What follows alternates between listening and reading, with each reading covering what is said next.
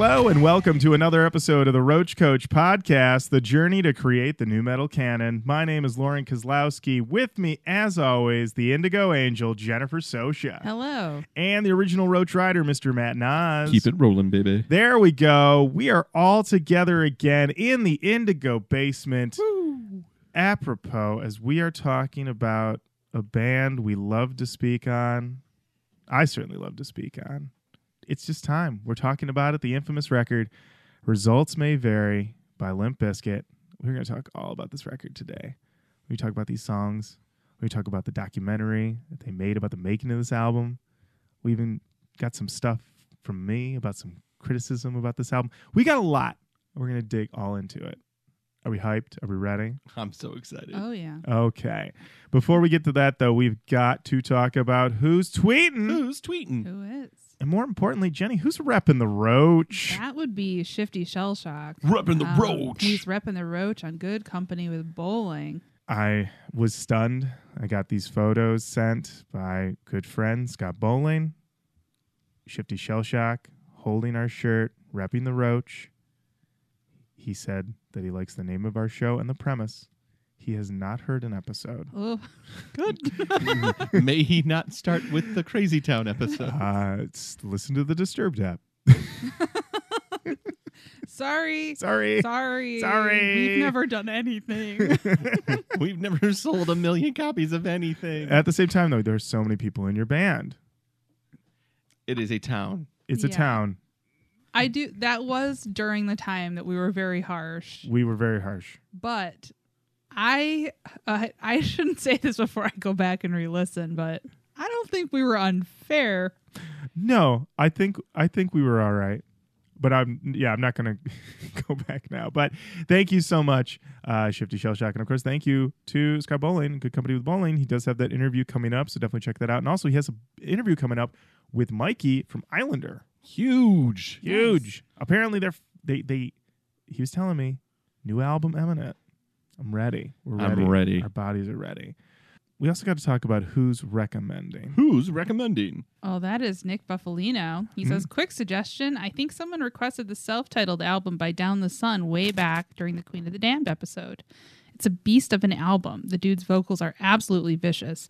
I'd have to say they go hand in hand with American Head Charge. I hope you can get to it eventually. Thanks again. Thank you, Nick. Thank you, Nick. Great suggestion. And then, you know what? It's the new year, 2020. 2020.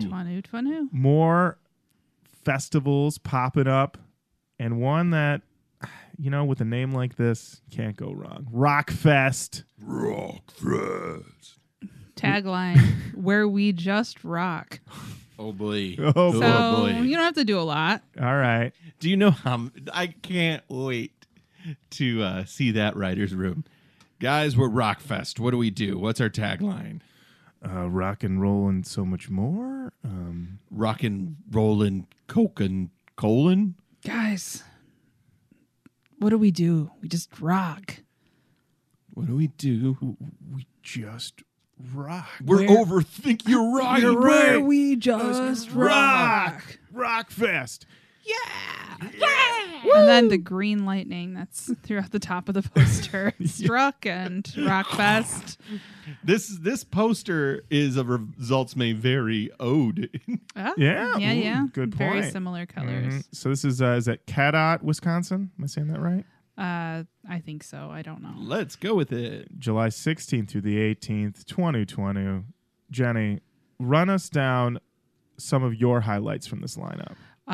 We've got Disturbed, Slipknot, Anthrax, Limp Bizkit, Queensryche. Not really getting top billing, but I like Queensryche. Those would be my top picks. How about you, Lauren? I mean, definitely Slipknot, definitely the Bizkit, Papa Roach of Mice and Men. For some people, Stained. Let's see who we got in the fall. Okay, so there's a band in the small text that is trying to do some category name fraud at a level that I got to admire. Their name is Nirvana. Nirvana. If I'm looking, Nivrana, Nirvana. I haven't heard a note. Don't know what they sound like.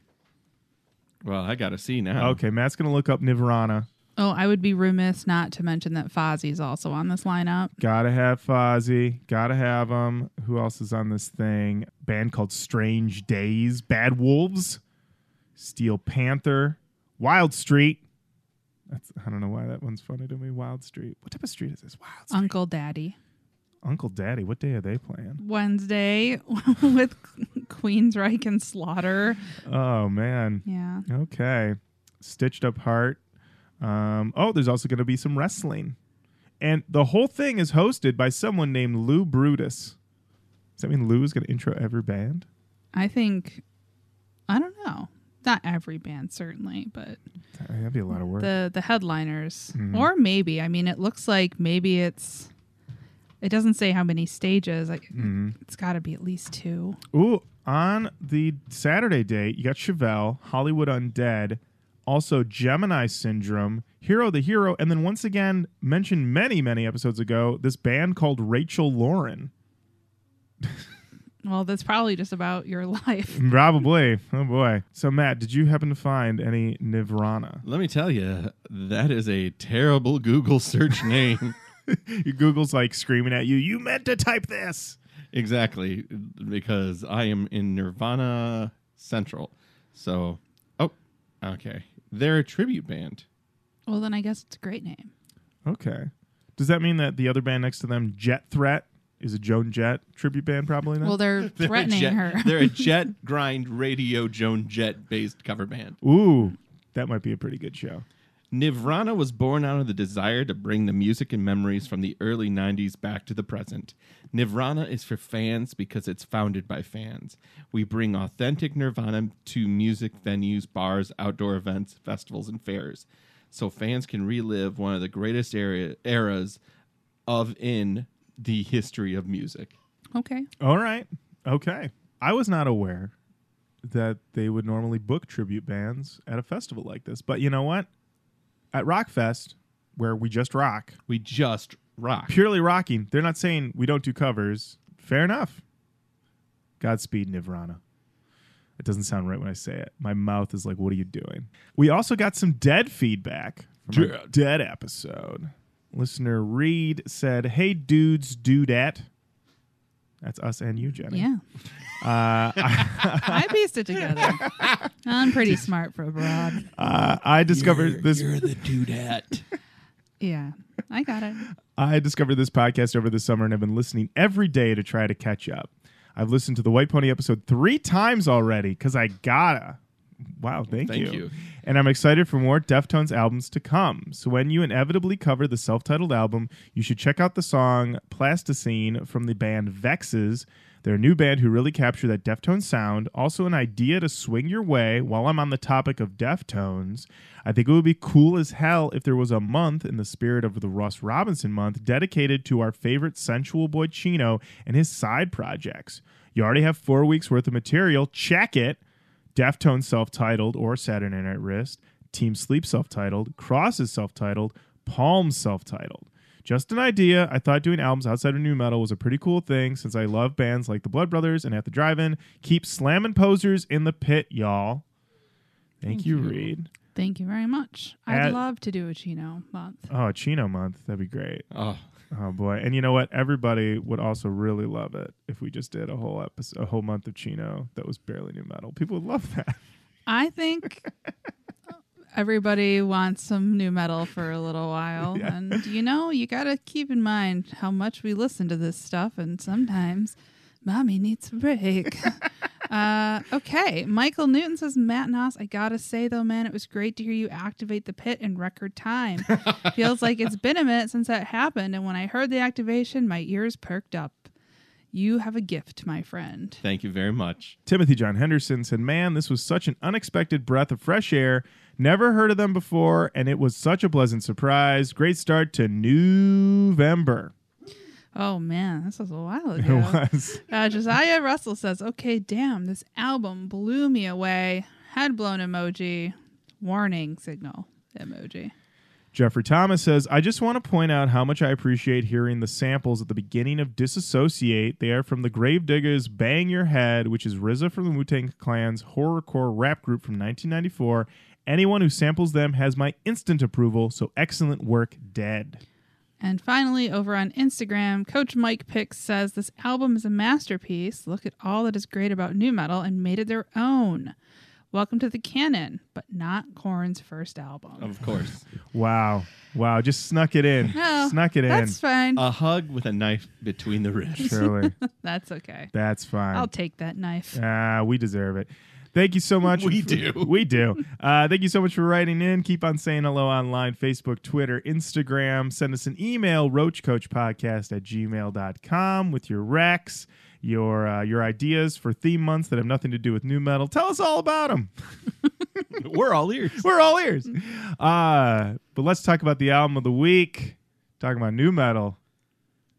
It's Limp Bizkit. Results may vary. Jenny, when did this album come out? This album was released on September 23rd, 2003. That's the come down, y'all. So we have the come down starting on September 11th, 2001. Correct. But in a lot of ways, some people feel that September 23rd, 2003 is the true beginning. The true come down. 2003, to go, widescreen for a second. A lot of records came out that year that sort of were the end, really signifying the end of an era.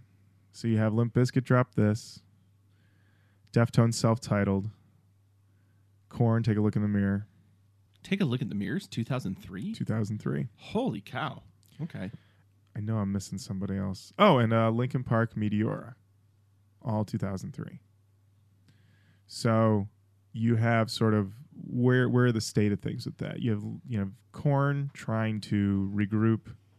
You have Deftones apparently running super late. Apparently that record was super delayed. This record that we're about to do, super delayed. Linkin Park's record, that was also delayed. That was like a wait. So, everybody's sort of, I don't know, in this weird state. So, Jenny, history with results may vary. So listening to it for the podcast was the first time I actually listened to the record. By the time this came out, I was... Oh, yeah. Oh, baby, was I done. I was in the denying that I ever liked nu metal time, probably. Yeah, this was my sophomore year of college when this came out. I was aware of the cover of Behind Blue Eyes.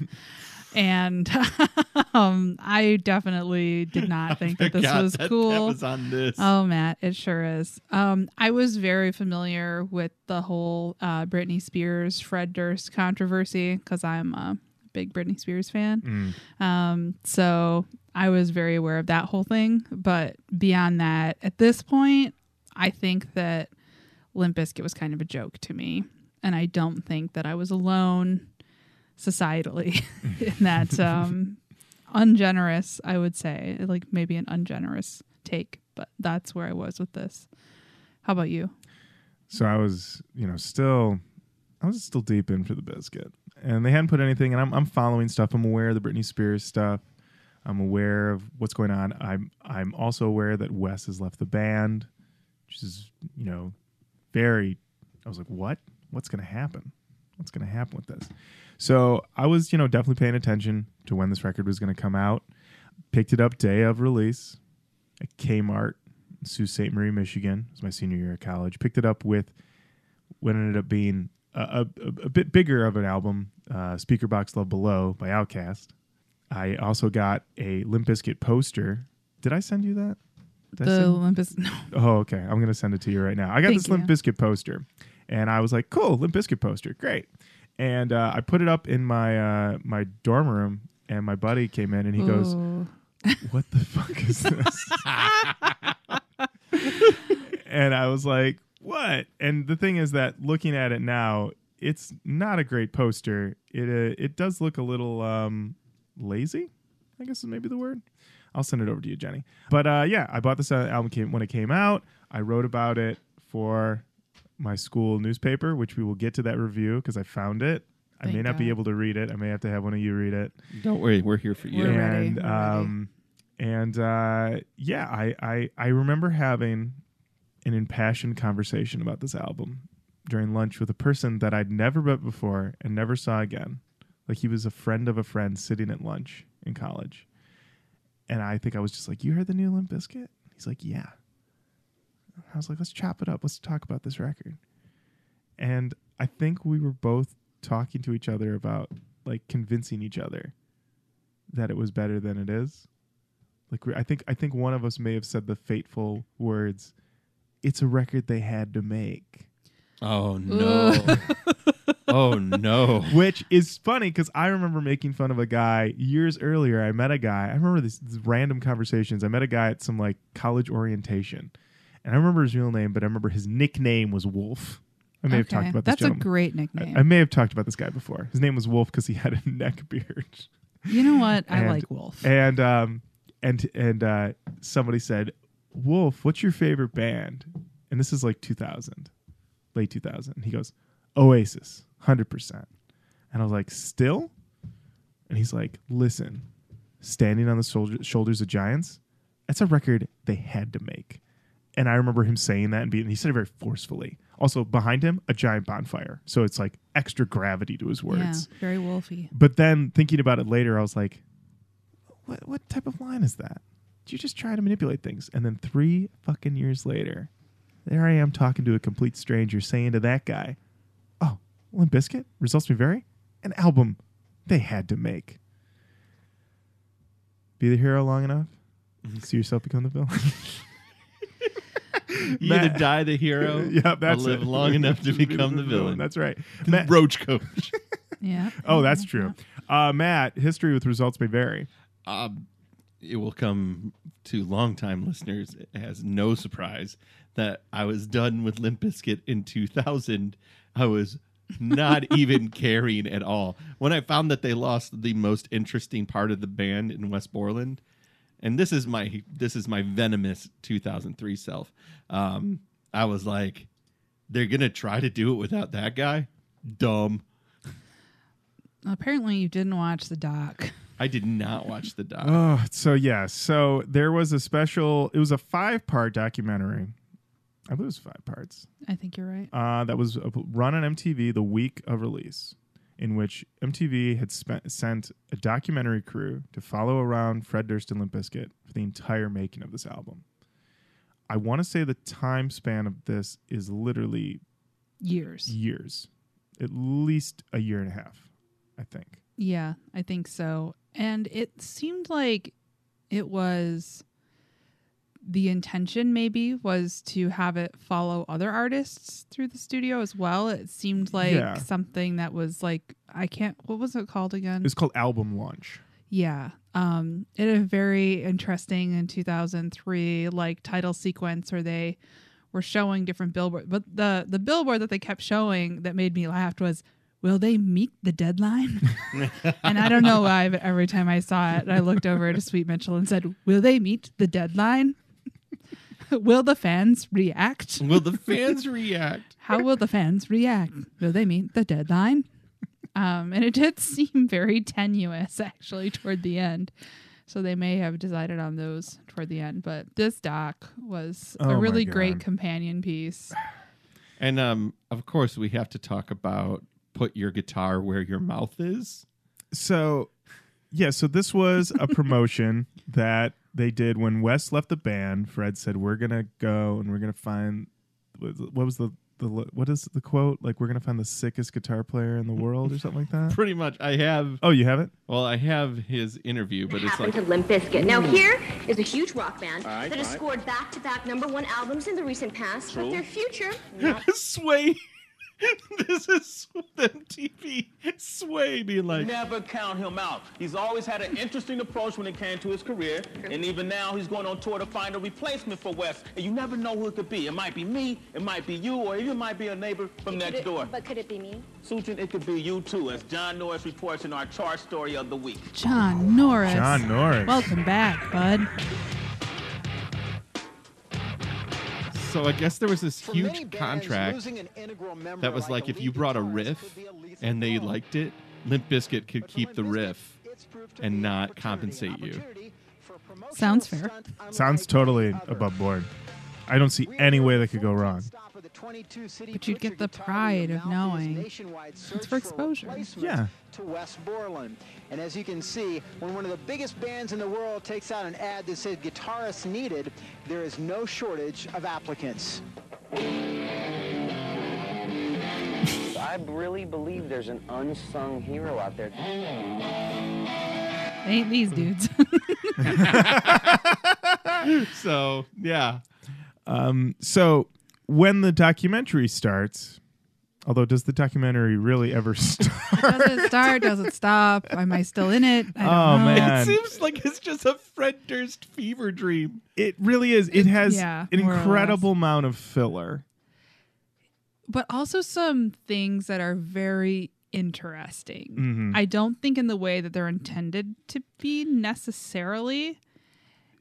Watching this in the prism of 2020, it's insane. Yeah. To think that this was all straight ahead, like serious in 2003. Like the intervening 17 years have made this just insane. I don't even know if necessarily like it's hilarious. It's just that, but also Fred Durst delivering 90% of the things he says in a flat monotone, but all of the thing, like, it doesn't matter. It'd be like, I got a kid. It's the best thing in the world. We're going to have the dopest record. Sometimes I like to just run around and flip. I make my assistant wear Speedos. This is the whole thing. His job is to be hilarious, and it's like it's not even that it's like it's not even that it's hilarious or that like you it's just sort of absurd, and it is sort of like, because I was like college age at this time, like it sort of made me like think back to like what was normal then, right? And I think watching it now as somebody in their mid-30s, it was just a very different watch than it would have been. I'm not even actually sure how old they are in this. Yeah, that's a good question. Let me see. So Fred Durst is born in 1970. He's 49 years old. So he would have been 33. All right. Too weird. He was being way too weird. Wow. Yeah, wow. I don't know. Well, I'm sure we'll talk all about this. So Jenny, who's in Limp Bizkit on this album? On this album, we've got DJ Lethal on turntables, keyboards, samples, and programming. Fred, of course, on vocals, concept, art direction, cover design, guitar, photography, producer, composer, lyrics. This was a Fred-heavy production. Our boy John Otto on drums, percussion, beats, and he's one of the composers. Sam Rivers on bass, composer, and some guitar. And eventually, they do land on Mike Smith. Of course, you might recognize him from Snot. He winds up being their guitar player. Doesn't figure in the documentary till much later. We've got one of their producers, I think, or an engineer, one of the engineers whose name is Michael Elvis Bizkit, comes in and plays guitar. Fred tries to play guitar for a while. It doesn't. For a while. I have to say, he's certainly not as bad as he could be. Yeah. He's not like when Lil Wayne grabs a guitar. No, like when Lil Wayne holds a guitar, it's sort of like this may be the first time he's ever held a guitar. Fred, he understands the guitar works. Basic structure. And he does a few things where you're like, okay, yeah, but he doesn't like palm mute. No. Yeah. Sweep arpeggio. But there's a part in the doc where he's like, I'm the guitar player and that's how it's gonna work. And everyone's like, sure. And then Sam or whomever or Mr. Bizkit is like, yeah, just hold it like this. And I remember thinking, the clout. Like any other band. If you're like, all right, we lost your guitarist, lead singer's never play guitar, is going to play guitar. Anyone else would walk in and be like, well, this isn't going to work. But Fred's like, I'm going to do it. And everyone's like, sure? Okay. It's really weird on a number of levels, because on the one hand, there's this whole vibe, and it's said several times, if we can do this with Wes, we can do this without Wes.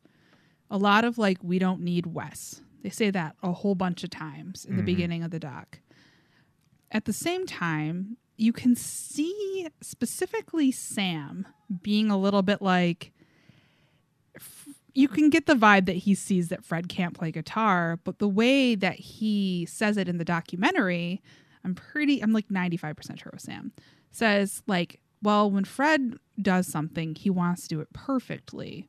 So he's been taking guitar lessons and he wants to be a perfect guitar player. And it's like really like couched in this thing of like, well, he's a perfectionist, but you can see that it's not necessarily going super great. Later in the documentary, you hear John and Sam and Fred talking, and they say, well, it was just us before Wes came along.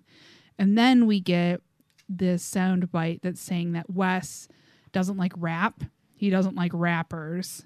And that was a big part of their sound, and he never liked it. So there's like this sort of tension of like, well, it's really like defensive about that they don't need Wes.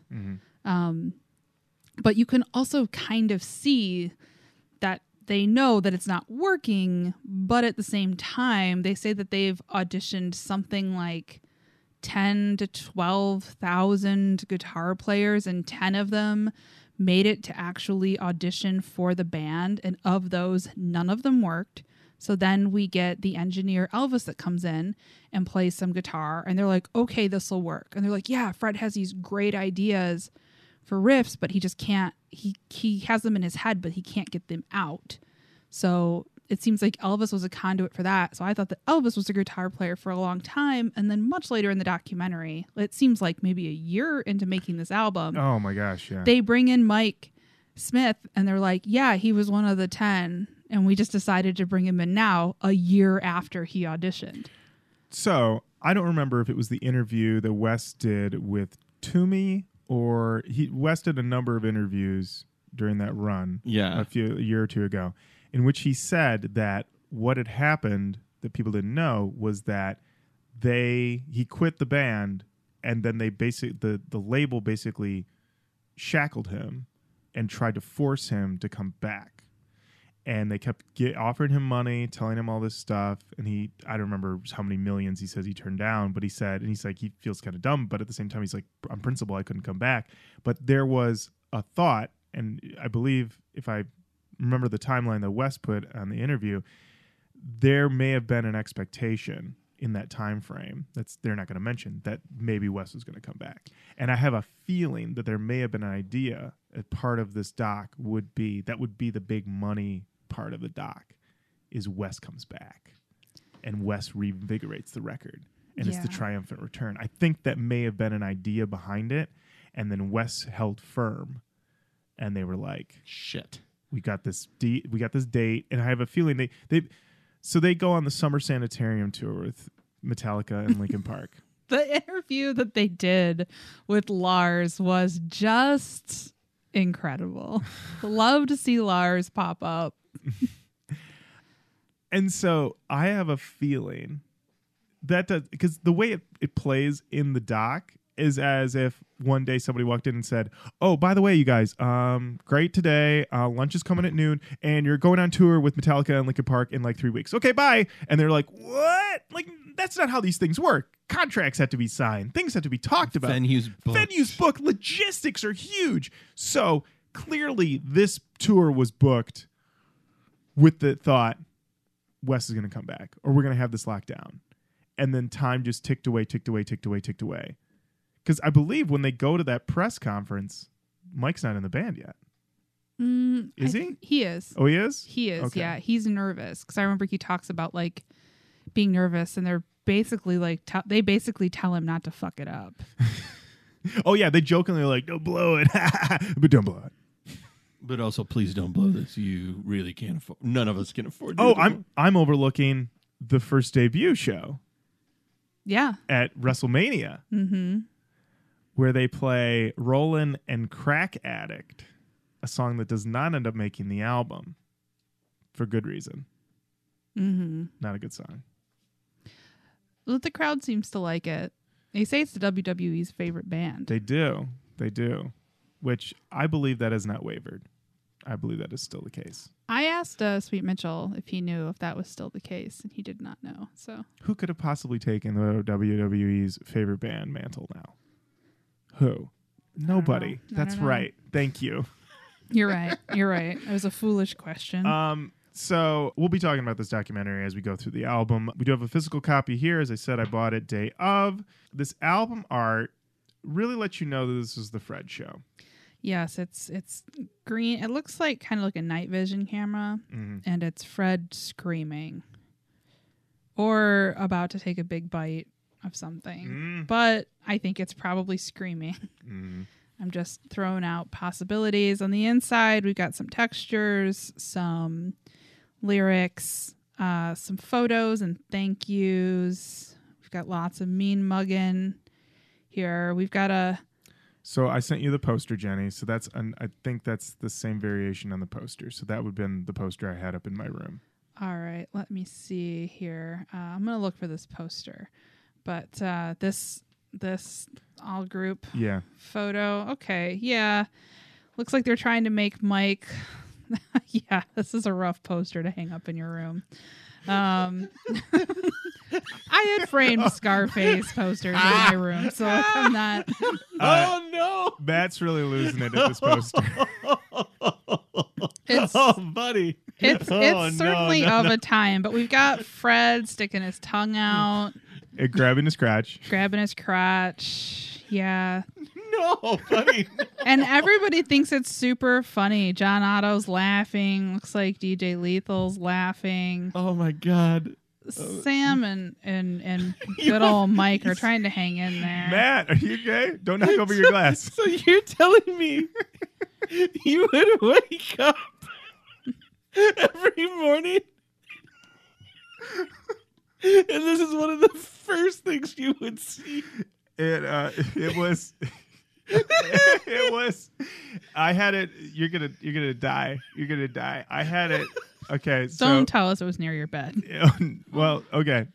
So when you walked into my dorm room, as I remember it in my memory, on my right side of the room was my stereo and my TV. Okay. And then it would be just wall to window. And then the other wall was my bed, dresser, and then on another side wall was my desk with my computer on it. And I had posters up all around. Above my bed, if I recall correctly, was At the Drive-In. Okay. Relationship of Command. I believe I had a Radiohead poster. I think I had an Army of Darkness poster, maybe. Had to have. Me, 2003. Gotta have an Army of Darkness poster. And I'm pretty sure I put this poster, because it was not as big, because it was a Kmart promo poster. I believe I put it over the stereo on the wall. So it was over the stereo. So when I woke up in the morning, I probably would have seen it pretty quick. Oh my God, man. Wow. Oh man. This is why you are the dean of new metal. Because I got the Limp Bizkit free poster from Kmart and was like, putting it up. Putting it up. Celebrating easily top 5 corniest posters I've ever seen. I mean, I had, you know what? I didn't have any Limp Bizkit posters before then, but I'm like, I'm definitely putting up the one for the album Wes Isn't In. Where the poster of like looks like an outtake. Like, oh yeah, this looks like, do a funny one. And of course, Fred's first reaction, grab my junk. It is like if you did your senior photos and let's be goofy and like pretend to eat your diploma, and that's the one they put in the yearbook, and that's the one that like your grandma got. Like, yeah. And I will say maybe Mike got kicked out of the band because he is the only one in this photo that is not wearing either a cargo short or a cargo pant. Also, he's got floppy hair. He does have floppy hair. He looks like somebody that I would have had a crush on in 2003. Yeah, I could see you. He's kind of skinny, floppy hair, some like sparse tattoos thrown on there. You'd be like, what's Mike's story? Yeah. What's going on with Mike? Mike Smith, he's also just like a vague enough white guy that I would have been right. like, maybe there's something there. There wouldn't have been. Can we talk about DJ Lethal for a minute in Absolutely. this picture? Absolutely. Yeah. He looks like he's about to either chortle really hard and he needs to cover his face, or sneeze. You can't see his eyes at all because he's wearing a brimmed hat. Mm-hmm. He does not look great. It looks like How did this get past Lethal? Like, at what point does DJ Lethal say, "Hey guys, I look terrible in this picture. Can we choose another one?" I don't think Lethal has much pull. I don't think Lethal has a ton of pull, but also I think Lethal is... I mean, as we know, he did leave the band for a bit due to the band kicking him out for substance issues, but he is now back in the band. But in the documentary, Lethal is, I'd say, the most... As much as Fred Durst definitely is perhaps too laid back, all things considered, no one's more laid back than DJ Lethal. And on the set, when they make the music video, DJ Lethal is literally like asleep on like a truck, and Fred Durst is like screaming, "Where's Lethal?" To when, "Where's my DJ at?" To when a guy working on the Limp Bizkit music video goes, "What's your DJ's name?" Yeah. And I felt that was honestly the most chilling part of the entire documentary. What's your DJ's name? Wow. There was a lot of chilling moments. There in are this a lot of chilling moments. We should talk briefly about the critical reception for this album. It was not good. I'll just read from the Wikipedia section. Okay. Critical reception of Results May Vary was mainly negative. The album received, quote, generally unfavorable reviews on Metacritic with a score of 33 out of 100. It is the third lowest score on Metacritic, above only two albums: Bloodhound Gang's Hefty Fine and Kevin Federline's album Playing with Fire.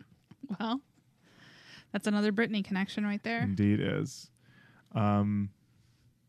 General reviews, AllMusic 1.5 stars. Alternative Press with a shocking 0 out of 5 star rating. Whoa. Entertainment Weekly gave it a C-. The Guardian gave it 2 out of 5. Someone named Martin C. Strong, don't know who he is, but he managed to get attribution on Wikipedia. He gave it a 4 out of 10. Enemy 2 out of 5. Observer 1 out of 5. Q Magazine, a lone dissenter, 4 out of 5. Rolling Stone 3 out of 5. And over at the Compass, Lake Superior State University's college paper, October 3rd, 2003 edition. Jenny, I'm going to hand this over to you. If you okay. The unknown dean of nu metal at the time decides to write his own review. Yeah. So I wrote a review of this. So this is in the entertainment section, and it's called Limp Bizkit Makes Strong Comeback. This is by Lauren Kozlowski, staff critic, which, man, this newspaper had no idea what was coming for him. Limp Bizkit has spent much of their career telling us how much they suck, which is interesting because they're pretty good. But on Results May Vary, the band's first new album in 3 years, they want us to know that they really don't suck, and they want us to like them. For the most part, they're still worth liking.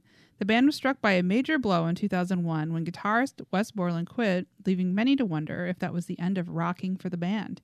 And for a while, it seemed like it was. A much-publicized guitar search failed to yield anything for the band, and many fans became impatient. Is RMV worth the wait? For the most part, yeah, it is. The band's solid, consistent, and thankfully aware of the current musical climate. There's a decided lack of raps and more actual singing. We learn how Fred Durst has been underneath the gun and working so hard. There is the occasional track of an amateur posing, but these are few and far between. There's an earnest honesty to the album, with a feeling that there is a need to prove that the band can write songs of substance, which isn't to say these songs are all that deep. Tracks like Phenomenon, Head for the Barricade, Take on All the Haters, which has always been a popular LB song topic. But how about the singing? Fred Durst will never be accused of being a great vocalist, but there's something oddly appealing to his choruses. His layering of vocal tracks adds a smooth, solid sound that plays nicely. The rest of the band sounds good too. Sam Rivers and John Otto showed that they were just as integral to the band's sound as Borland ever was, while requisite new guy Mike Smith fills Borland's shoes by not copying him and doing his own thing. With this album, the Bizkit is back. Lauren, you said that this was a very cringy thing that you wrote. I honestly, as you read it, it sounded better, but I started reading it the other night and I had to stop myself. I don't know. Maybe it's just. I thought that was like a very. It's a straight down the middle review. Yeah. Yeah. Wow. I don't know. Yeah. I thought it was going to be like very intensely bad. I thought it was going to be like the boys done it again. I think what threw me was when I wrote. I know what it was. I said, leaving many to wonder if that was the end of rocking for the band. That was like I saw that. Well, yeah, ugh. Anyway, yeah, good job by me on that one. You Yeah, did great. So and I gave it. Did I give it a letter grade? I don't know. In any event, so those were the critical takes on the record at the time. I think it's time to dive into this bad boy. Let's do it. The first track is called Re-Entry.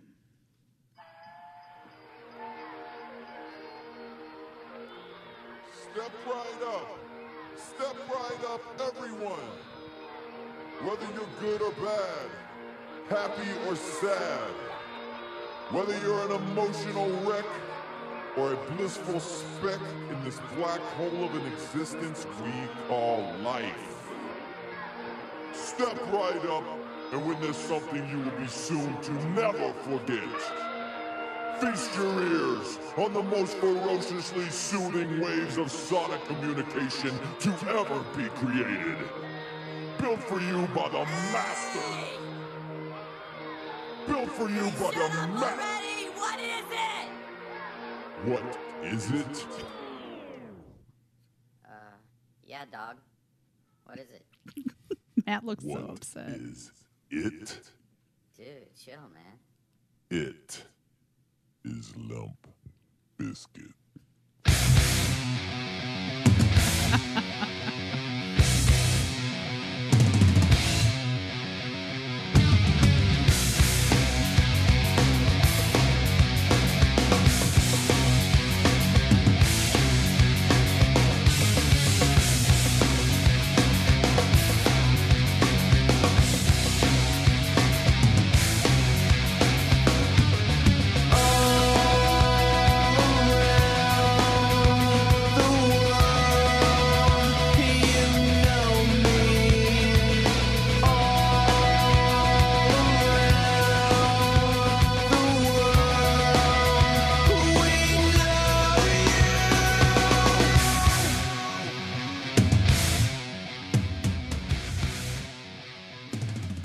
Matt, we're going to start with you because you've never heard that before. Obviously, I've heard it many, many times. Jenny, you heard it when you did your listens.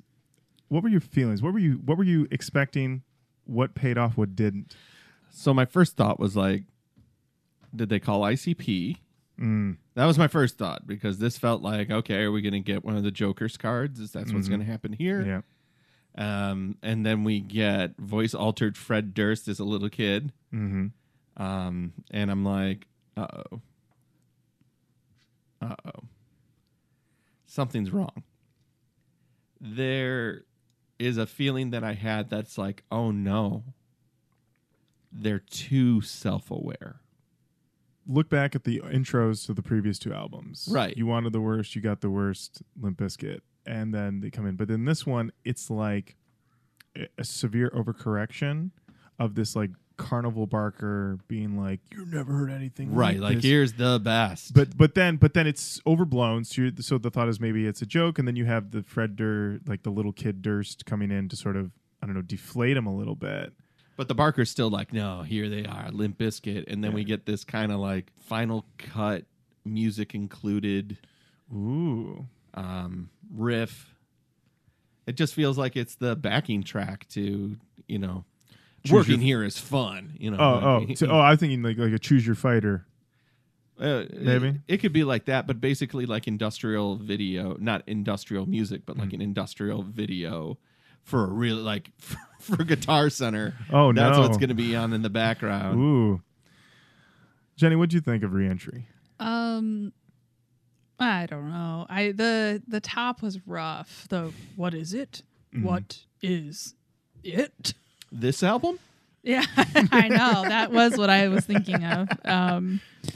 Yeah, I agree with you. It was a pretty it was like a fine riff, but pretty generic. And it was really interesting to see how some songs that you hear Fred kind of trying to work through in the documentary, like where they actually place. And this was one of the things that we hear him singing in the doc that I was like, what is this going to become?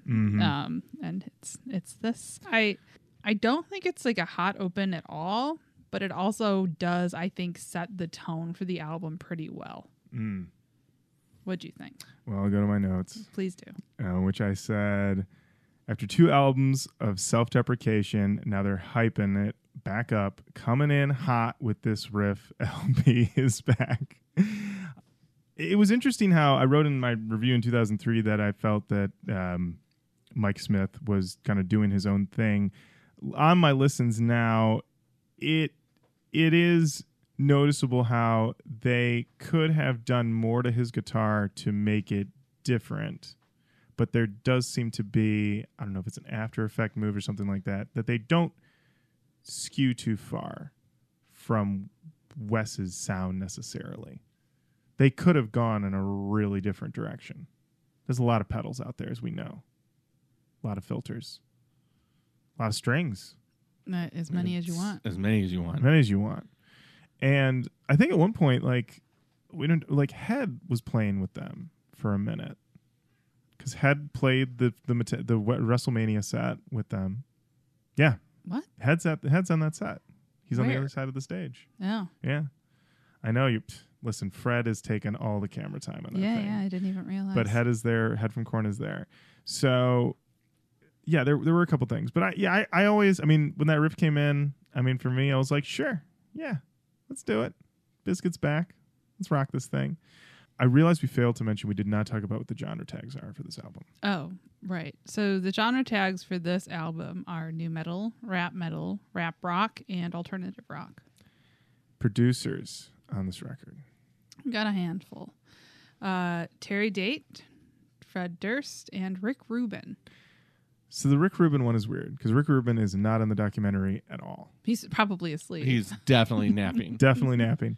And in the liner notes, there are a number of songs that say original production done by Rick Rubin, and then redone by Fred, or redone by Mr. Elvis Bizkit, or what have you. So I'm wondering what happened in those Rick Rubin sessions.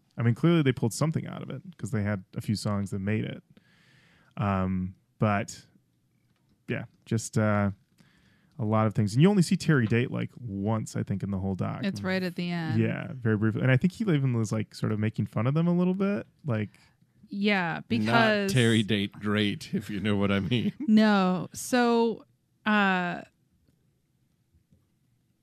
it's at the very end. Fred is trying to get out his lyrics for the last song that they have to record before they go on this big summer sanitarium tour.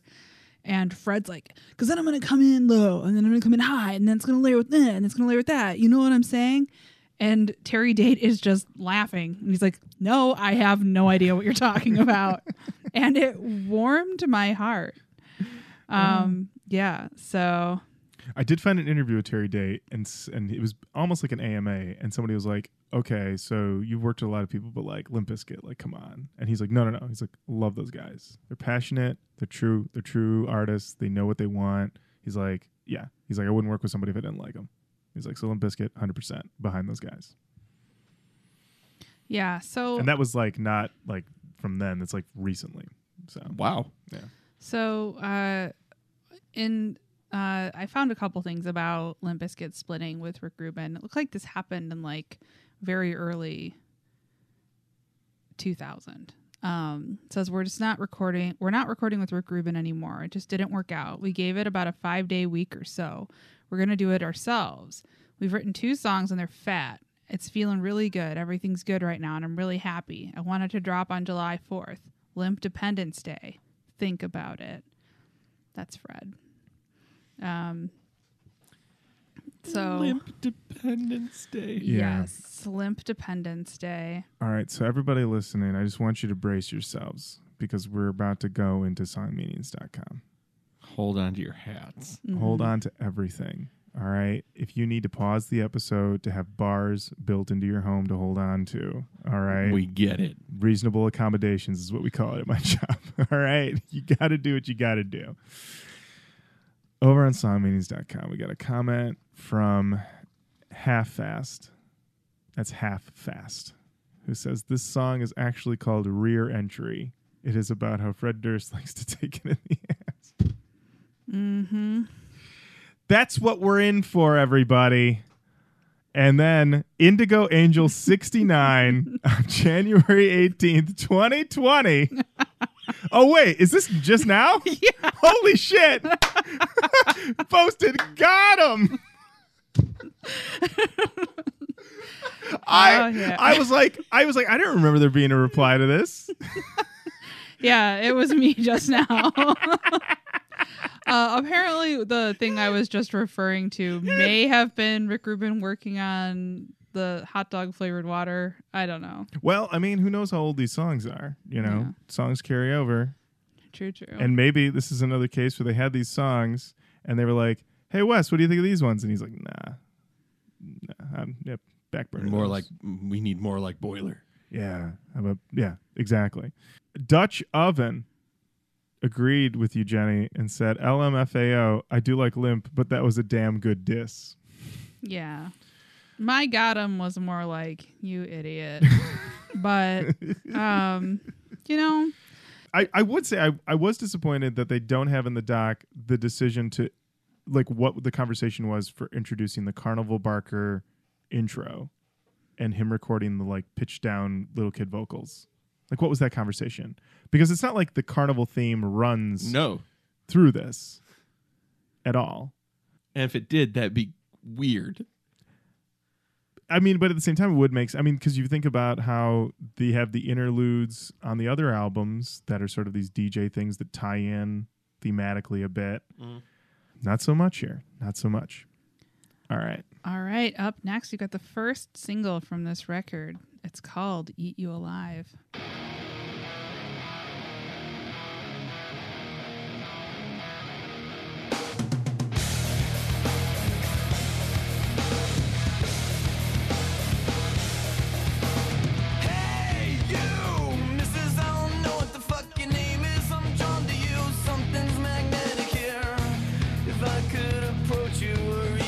Close to the scent that you left behind, I'd be fine. No doubt that you bring out the end. I'm all inside. I'd eat you alive. I'd eat you alive. I'd eat you alive. I'd eat you alive.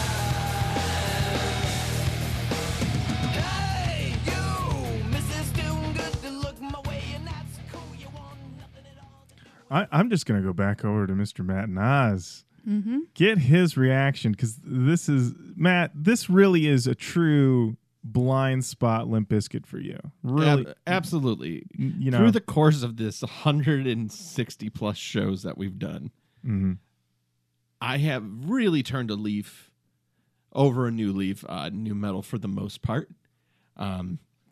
This one takes me back to the early days. There's where it's just vitriol, and I'm like, I don't understand this. It makes no sense to me. Fred Durst can't sing. What is happening? I just don't like it. And it doesn't. And over time, $3 Bill, Significant Other, and Chocolate Starfish have wooed me.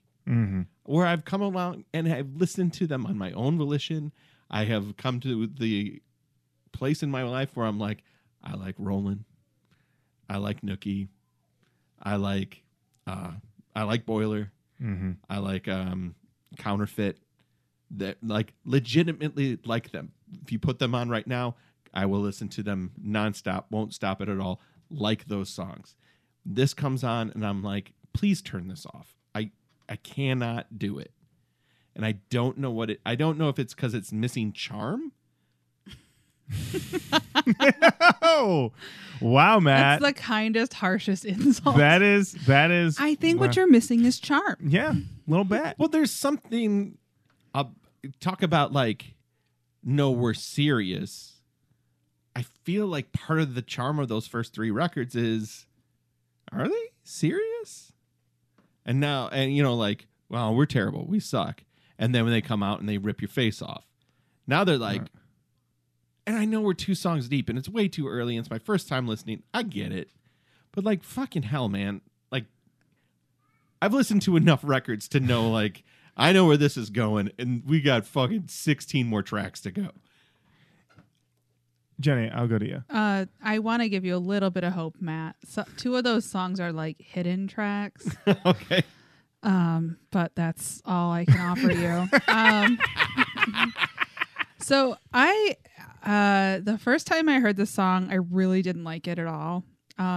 After watching the doc and listening to it, and I listened to this one actually 4 or 5 times because I was like, there was something about it that like wasn't staying with me. It was like I was listening to it and it was flying out of my brain, which normally I'm fine with, but I was like, I need to remember this album. I don't think it's a bad song. I like Fred's screams in it.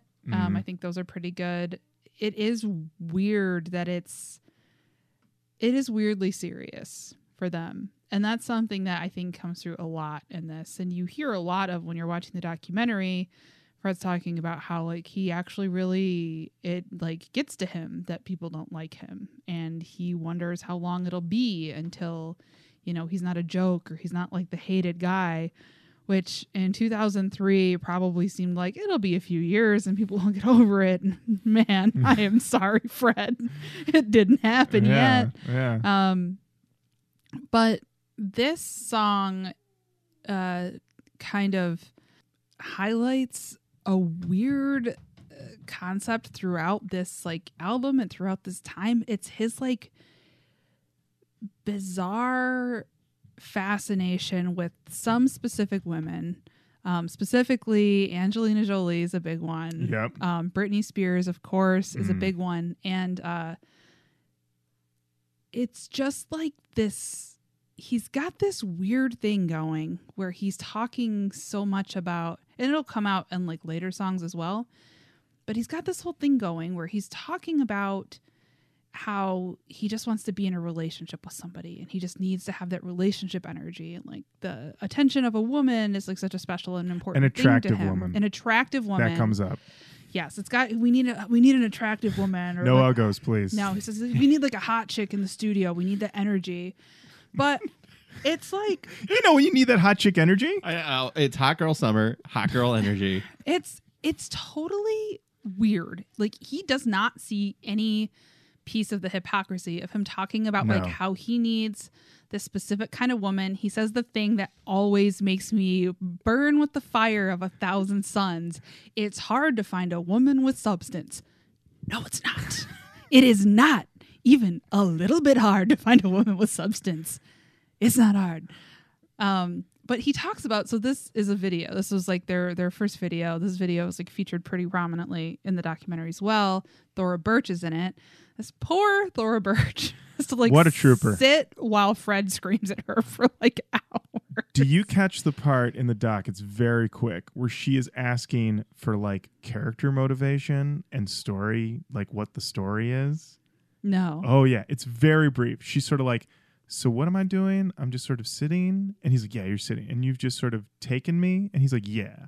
And she's like, okay, all right. Like, and I was just like, a true pro. She's like, I'm in this Limp Bizkit video. I'm apparently a captive woman. Check's going to clear. Seems like it's a union gig. Okay. But yeah, still like, it just made me think like, oh, when people show up to this, I mean, what's the direction? She's looking for direction from Durst, and he's giving it to her. Well, yeah. And he weirdly mentions her earlier in the doc, and I'm not sure how it was edited, but it's like he's talking about Angelina Jolie. He's talking about like all these women, and this is the part where he talks about having to find a woman with substance, and he mentions Thora Birch. He does. He's like, yeah, Thora Birch, like someone with like substance. Isn't Thora Birch like... Isn't she like the same age as us, so wouldn't she have been like 23? She was pretty young. 22? Yeah, she's around our age, Well, I for guess, sure. Well, so was Britney Spears. So is Britney Spears. Yeah. So I don't know. It's very weird. This single that was released contains the song Just Drop Dead, which is the single that was not put on this album, but was released in response to Britney Spears saying that she didn't really know Fred Durst that well after he was saying that they had dated. This whole thing. Let's talk about She this. would have now. been like 20. She's 37 now. Well, in 2003, I mean, she's born in 1982. Okay, then she's the same age as me. So she would have been 22. No, she would have been 21. We're doing some new metal math here right now. And Fred's in his 30s. In his 30s. So we should talk about this Britney Spears thing. We just got to talk about it. So I remember when it was all going down that summer, it seemed to me like Fred Durst was just naming names in public with the hope that someone would talk to him. You know, like the same way of like the Missy Aguilera come and get some. And then she's like, no, we did not have sex. I just want to clear that up. You know, like very much. So then when he was talking about Britney Spears, I mean, I remember I was still catching TRL. And so it was like, oh, now he's just trying to do it with Britney Spears. But then you watch the documentary. It's pretty clear him and Britney Spears were hooking up. Do you doubt that? I don't doubt that like they hooked up, but the way that he talks about it, maybe I'm just coming from a place where I'm like, oh, I fucking get it. Like you hook up with a guy and then he's just like, wait a minute, we're like together. We're like this thing. And granted, it's been a long, long time since I've had to deal with something like that. Yeah. But like, I think that he is that level of like, I don't think he knows what he wants. I think he probably was really into her and she did not reciprocate. And I think that like we see that he has a really fragile ego and is like really soft actually, which I don't think is a bad thing, except that he's trying so hard to pretend like he's not that. And like when his ego gets damaged, he just loses his mind, because there's this whole really painful scene where he like clearly rents a private jet to go to Sundance to like hang out with her and like brings his friends, and then they approach her and she kind of blows him off. And then he's like, fuck this, Sundance sucks. They're not even there for a full 24 hours. They go to like bars. He's like, this fucking sucks. Then he comes back and he's in like the studio with Christian Slater for some reason. One of the most incredible cameos. He's like, because you don't see him initially. No. You just, Fred's just in the booth and he's like, I see her. And she just doesn't even acknowledge me. Can you believe it, Christian? And then the camera pans and it says about Christian Slater. And I'm like, what? Where? How? And you never see him again. No, it's just for the 1 second of Fred complaining about Britney Spears. But it comes up a bunch. What do you think, Ben Stiller? So this is the thing, though, that this perfectly captures so many, like, this is just like a perfect encapsulation of it, because he starts hanging out with her. You hear him talking to everybody in the studio about like how he's hooking up with her, how she comes out in a little like nightie and her like butt cheeks are hanging out, and he's like giving too much information, bragging, talking all this shit. And then she's like, yeah, no. And he just loses it. I mean, it was painful to watch what to me was like an obvious him like flying like a jet out to see her and like probably impress her to have like this private jet and everything, and then her be like, yeah. And then he says that she's calling over and over and over again. I don't think she is. I don't think she is. I'm pretty sure Jenny would like you to pass her the phone real quick. Then he tells this story about how like she's about to go like meet up with Justin and get back together with him. Yes. And then he's like, no, you're not. Turn around. No, you're not. Turn around. They go to Tahoe together. And then they go to Tahoe together. I need receipts.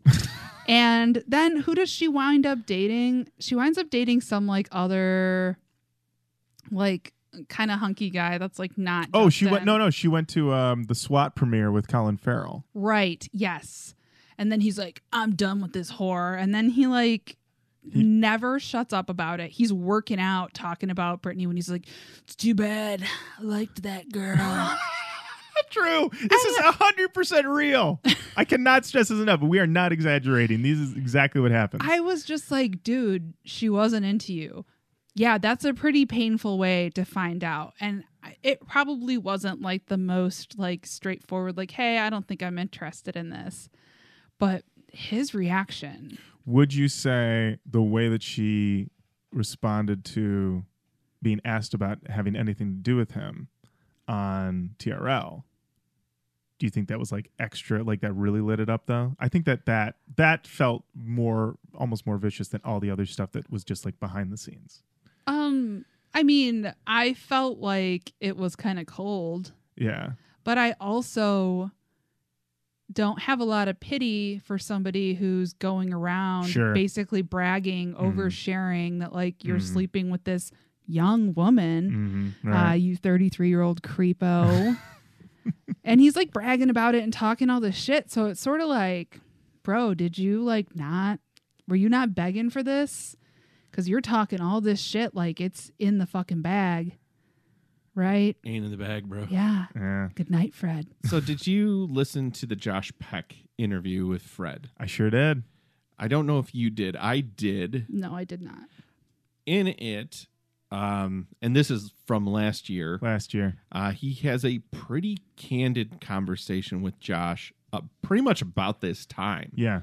And he pretty much gives himself a persona called Red Hat for who he really was at that time, where he basically started to be this Fred Durst character in order to not be that shy, the regular person, yeah. like the person who is a try-hard, is a this, is a that. He put on this bravado that became Red Hat, and he talks about the Britney relationship, that he honestly really did like her, and they didn't spend a ton of time together. Maybe had a few dates is kind of my recollection of it. Yeah, he doesn't. Yeah, he plays it down substantially. And I think, I mean, excuses are excuses, but it did seem to be a bit of a situation, I think, of like him building up this coverage, this persona, as it were, but also he is surrounded by a lot of yes men. Right. A tremendous amount of yes men at this time. And so I think obviously he doesn't have those yes men anymore. And I think that's probably given him some new perspective on things, maybe a little bit. Well, he said like they were feeding that personality that he had created, and then it just became his personality. Mm-hmm. Where it's just like, did you listen? Oh boy, I can't believe I'm going here. Did you listen to talking about our sleepy boy producer, friend extraordinaire, Rick Rubin? He has an interview with Andre 3000. I did not listen to that, no. In that interview, it's a really great conversation, and they basically get to this point where, like, when you're struggling as an artist to make it, you think that getting there is going to fix all the problems. And a lot of people have said that, but they say it in a very interesting and unique ways.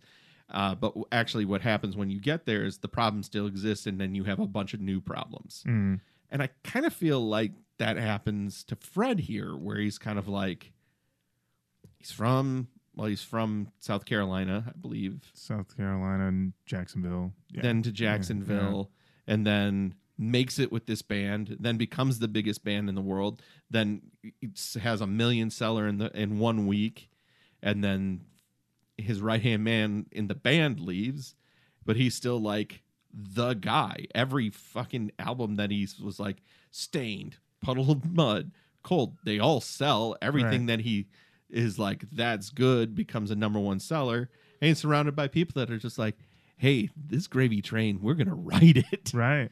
And they're like, go, do. But there's still that part of him that's like, I can't keep any relationship going. Right. Mm-hmm. No, Jenny. I just have an idea about why that might be. Is it because in the second verse he says, "No doubt that I'd love to sniff on them panties now"? That's part of it. The song that he wrote about Britney Spears called Just Drop Dead says, let's see. What the fuck is going on? Who do you think you are, bitch? I ain't some puck ass dealing with your drunk ass. He tells her to drop dead. You act like a whore. Just drop dead.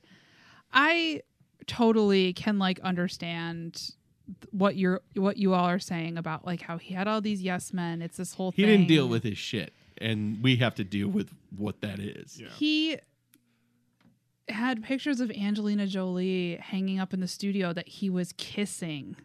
And then he goes, "Oop, caught me. It's like You caught me, Matt. It's so Caught me My giving a daughter kiss." hates this. yeah. She's literally trashing your house right now. It's so I would not want to be captured in No. that. I don't know what it would feel like to be in the position that he is in. I would not want to be captured in it, but there was something about watching him talk about how the most important thing for him is this like relationship with a woman and like being inspired by that. I am assuming it's the mother of his child, never really says a word, and it's just sort of like around occasionally. Well, I think there's a shot at one point where there's a woman, but her face is all blurred out. So I assumed that was the Yeah. mother, and she wanted to not be part of the documentary. Yeah, and I just like, and then just to hear this shit and hear how he talks about women and like the songs that he writes, I'm like, well, you know what? Here's the thing about a woman with substance. Probably not hard to find. Not hard to find, Not gonna sit around but for this. impossible to attain when you act the way that you do. Yeah, and you know, I absolutely have had phases in my life where I have said that I wanted one thing but behaved in a way that would not be conducive to having the thing that I said I wanted. So I can't completely condemn him, but you know, I'm a Britney fan. He came for my girl. That's true. Come for the queen, you best not miss. That's right. I wrote in my notes. I wrote down about the panty sniffing line. I believe at one point this album was supposed to be called Panty Sniffer. That was one of the titles that was floated out. Could you imagine if they had actually called this album Panty Sniffer? So, yes, during production, the album's title changed from Bipolar to Panty Sniffer, and then to Results May Vary. Other working titles, and I have to give them kudos for not sticking with a working title. I'll give credit where credit's Where due. it's due. Less is More, Fetus More, Surrender, and The Search for Teddy Swoes. So, Teddy Swoes. I don't know. I don't know that. Teddy Swoes. I mean, that's the thing that he said on previous albums, right? I think that's like a lyric. Maybe. I don't know. RoachCoachPodcast@gmail.com. Let us know what Teddy Swoes is. Yeah, God, I mean, I do remember a time when it was like, yeah, it's going to be called Panty Sniffer. Be ready for that. And I was just like, oh boy, Yeah, here we go. That's why. Yeah, I also wrote down the lyric where he's yelling, "So sorry," and then in like the underlying vocal, he goes, "Damn, you're so hot." And then when you put in the whole Britney Spears thing, and then honestly, watching the doc and they show Britney Spears when she's on TRL and she says that she doesn't know him, it's literally peak hotness Britney Spears. Like, just, I don't want to say this is fine, but just imagine that like you did get with like the hottest woman in America, and then she went on national TV and said, "Matt Nas? No, I Don't know him. I don't know him. Don't know him that well. Sorry." Lauren's memory, like a steel trap, recalls a line from Indigo Flow, where indeed Teddy Swoes I knew it. Wow. is thanked. You Wow. never forget a Teddy Swoes. You never forget it. I think that Yeah. if you hook up with the hottest woman in the world, Yes. and she says she doesn't know you, Mhm. and it hurts your feelings, Yeah. that makes sense. That's pretty cold. Mm-hmm. What you don't do Oh, Is write a song. that calls her a whore and says that you hope she dies, and then don't stop talking about it for a super long time. credit where it's due. He didn't put it on the album. Was that up to him? I guess a lot of this was up to I him. feel like, honestly, I gotta say, This is peak Durst. This feels. There is, I think, one moment in the documentary where somebody tells him no, and it's when Jimmy Iovine shows up and listens to the album. And Jimmy Iovine, let me tell you, that guy, what gymnastics he had to do to say, your fans expect this, and you're giving them this, so you should give them this. Yeah, you sound like a whole band. You sound like they expect a whole band, and you want to give them a whole band. And Fred's like, and I'm like, what is Jimmy saying? And then he goes back and is like, yeah, we're gonna re-record the whole album. Is that what he says? Well, I understood what he was saying. What he was saying was that he listened to the songs that they recorded before Mike got there, and then he heard the songs that they came up with Mike. That sounded like a whole band making a record, whereas the previous songs sound like not a whole band making a record. So it seemed like Fred briefly agreed and then was like, we're redoing the whole album with Mike. But then, so they record a whole other album with a month left to go before they have, like, will they meet the deadline? They don't. They don't meet the deadline. I just want to stress that. This album was, and the WrestleMania clip, the voiceover goes, it's our favorite band who have an album coming out this summer. No. Yeah. No, they don't. So, yeah. But then it sounds like they went and like took that advice for a little while, but then completely threw it out because most of the songs, I guess, that they went back in and re-recorded with Mike were not featured in this album. No, there's a few. There's a song, Sad, didn't make it. In the doc, didn't make the album. Masturbation. We didn't get it. We didn't get it. Lost to time. It might be. There is a. Lost to time. There are a few special editions. There is it on the special edition? What's on? I'm not totally sure. Oh, we got it. How could there be more songs? I can't. So Matt, there's always more songs. yeah. We are 2 songs into this. Well, oh fuck, we better get going. Okay. Did I have? I just wanted to note. Yeah, I did mention in my notes though that the guitars on this seem a bit more rock than nu metal. It's not as chuggy, if that makes sense. It doesn't have Wes's style. Doesn't have Wes's style, and I wrote that Fred is what they say horny on the main. And which is, I mean, what does that mean? You never heard that before? Horny on the main? You never heard that before? Thankfully, no, but now it's in my life. So basically it can apply to any sort of social media, Facebook, Twitter, Instagram, whatever. So you can be like horny on the side, meaning like you're sending somebody like a text or something like that, or just speaking with them directly. But if you go out on social media and like post up like something that's like very openly like looking to hook up or whatever, or just being very openly sexual in that way, it's called being horny on the main. I see. A lot of people have gotten in trouble for this, celebrity wise. They call it like when people like older celebrities will like some girl will like some not famous person will like at reply them, and it, like her icon is like her, and she's like a 20-year-old girl, and then they like it and they start following them, and they'll accuse. I won't put anybody on blast. Like James Franco? Yeah, James Franco would be somebody. Well, James Franco though isn't horny on the main though, because he's not on social media. But like it'd be somebody. I don't want to put anybody on blast, but there have been people. Well, didn't Matt and I don't mind. I guess we're gonna put somebody on blast. So the the one that I'm thinking of is when oh my lord, I have one if you need it. The one that I'm aware of. Well, the one that I'm thinking of is okay. You can do whatever you want to embarrass me. No, it's okay. Who was the pet detective? Ace Ventura? Jim Carrey? Jim Carrey made that weird ass video. I sound so dumb when it said that. No, he made that weird ass video for the redheaded actress from La La Land. Yes. Stone. He made that weird love confessional video. Yeah, that's being horny on the main. Absolutely. The other one that's come up is Andy Richter has been accused of being horny on the main because he will like at reply like if like somebody and their icon is like they're like a hot girl or quote unquote hot girl, like he will like follow them, and like people have noticed that a thing, and then he got divorced recently, and some people have said that is because he was being horny on the main. He addressed this on his podcast. Oh, he did not say horny on the main. He just said that people accuse him of doing things that he's not doing. And I was like, what are you talking about? I'm not getting on Twitter and looking at you. He was being horny on the main. Well, let me know if I'm not allowed to listen to Andy Richter's podcast. You can still listen to Andy Richter's podcast. Songmeanings.com, only a couple comments I wanted to mention. Joanna, winky emoji is her full screen name, says, This song makes you want to have sex a little bit dirtier than normal, ha ha. Or is that just me? I think it's just you, Joanna. 3 upvotes. 3 upvotes, though. 3. Well, Indigo Angel It's a 69. real honk if you're horny situation. And the other comment I liked was from Player 1916, who said, I'm pretty sure this song is about eating some cha-cha. Like, from his point of view, he's looking at this chick and thinking, I'd eat her alive instead of talking to her. But yep, folks, Eat You Alive is about eating pussy. Rest easy. Rest easy. Chomp, chomp, choo, choo.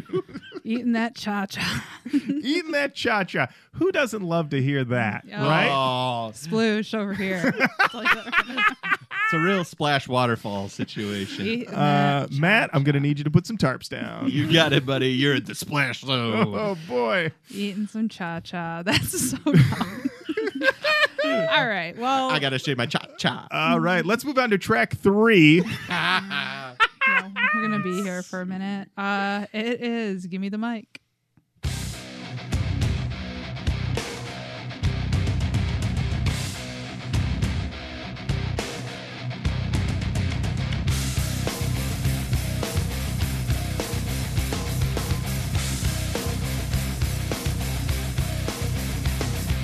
Hold up! It's the motherfucking concrete! Suicidal night shift! Loaded with the fight script! Popping all you copies who keep watering down shit! Thinking you can rap with that artificial outfit! Your baggy pants and your bottle of crackers! Fuck all of that shit! Fuck all you posers! Let go of the mic, kid! And step into a world that you never seen! When I'm feeding for a microphone, I'm a microphone fiend! Microphone fiend! Microphone fiend! Microphone fiend! Bring on the motherfucking cutthroat! Territorial piss off! Spit the deadly and ready for liftoff! Who's getting that shit tossed? All you copies watering down shit. You hate to see it. You hate to see it, but also, isn't this... A watered down version of Limp Bizkit. Yeah, buddy. Oh, man. It's almost like meta commentary. Well, you know, this was the album that they had to make. They had to make it, Matt. Though, you know what? Do you want to talk about this in front of a bonfire? Do you want to just break this down? Bring Wolf. Bring Wolf We into gotta bring this. Wolf. I wonder if Wolf still goes by Wolf. Oh, gotta. Once you've got that Once college you go nickname, Wolf. you can't get rid of it. I had a student in one of my improv classes. Definitely not the same guy, but his name was Wolf. He went by Wolf. Cybersecurity guy. Oh, okay. Loved him. All right. As much as this is just kind of a whatever song, it is at least fun and bouncy. Mhm. I don't think this album is as bad as it was reviewed so far. I think we're only 3 tracks in, believe it or not. But I think that coming off of the 1-2 punch of Significant Other and Chocolate Starfish, and how those albums were world beaters sales-wise, but also did get them a little bit more critical, I don't want to say critical acclaim, but definitely a little bit more critical love than I think people necessarily wanted to give because it was so big. And it's that thing, you know, it's so popular. Some people may not feel so inclined to go after the behemoth because what's the point, right? What's the point? But Wes is gone. Blood's in the water. Flood's in the water. Fred's also not doing himself Not doing any favors No, the no, way no. that he's presenting publicly. And at this point, you're not here. I mean, this whole documentary we were talking about before, you barely hear a peep from anybody else in the band. Yeah. No, this is the Fred show. I believe even the Wikipedia makes a point and says this is the band's only release under the sole leadership of vocalist Fred Durst. So even the, you know, and also it's the only album with it's just his face in the cover. Mm-hmm. I mean, you might almost argue this would almost be like Fred Durst's solo record almost. Well, Almost. Little bit. We should mention, sales-wise, it debuted at number 3. 325,000 copies sold first week. I was one of them. It did eventually go platinum but 1.3 million copies in the United States, but well below the sales of Chocolate Starfish and Significant Other. So quite a dip. Quite a dip. But people had moved on. We were talking before the show started. 2003 spin list, number 1, White Stripes, Elephant. True. I mean, plus also it came out the same week as Speaker Box Love Below. I mean, Hey Ya was omnipresent. you gotta wonder, was there somebody at MTV who said, we commissioned a documentary about the making of what album the week that Speaker Box Love Below is coming out? But they commissioned this documentary Way good point. Years before. Yeah. So at that time, it would have been, let's say they're recording this. When are they recording this? 2001, 2002. 2001, 2002, yeah. Yeah. So if we're to believe that they started recording this, so it was recorded August 2002 to January 2003, and then May and June of 2003. So at that time, I mean, it probably seemed like a decent. I think in bet. 2002 it seemed like a decent bet. I'm sure as it dipped into 2003, people were like, "Uh-oh." And then it's just like, we've got way too much money in this. We got to roll it. I like to think, where are the letters of the camera guys writing to their families? Month 7 with Fred. I miss my child. Daddy misses his children. I've taken Dallas as my own. There's only one comment I want to mention on songmeanings.com. It's from commenter Eat Shit, all caps, who said, good song. Anybody that disses it can eat my shit and die. There it is. There it is. I like that straight ahead. Hey. I hope that I didn't even check to see if that was his like MO on all of his comments. I'll look With into a it. name like Eat Shit. It's got to be. It's gotta be. Play that card. You got a card? You know Play it. what? I went in, I looked at some of his other comments, and we're just gonna get out of there, and we're gonna just move on. Yeah, that was a scary door to open. Oh boy! All right, up next, mentioned in Lauren Kozlowski's review, song "Underneath the Gun."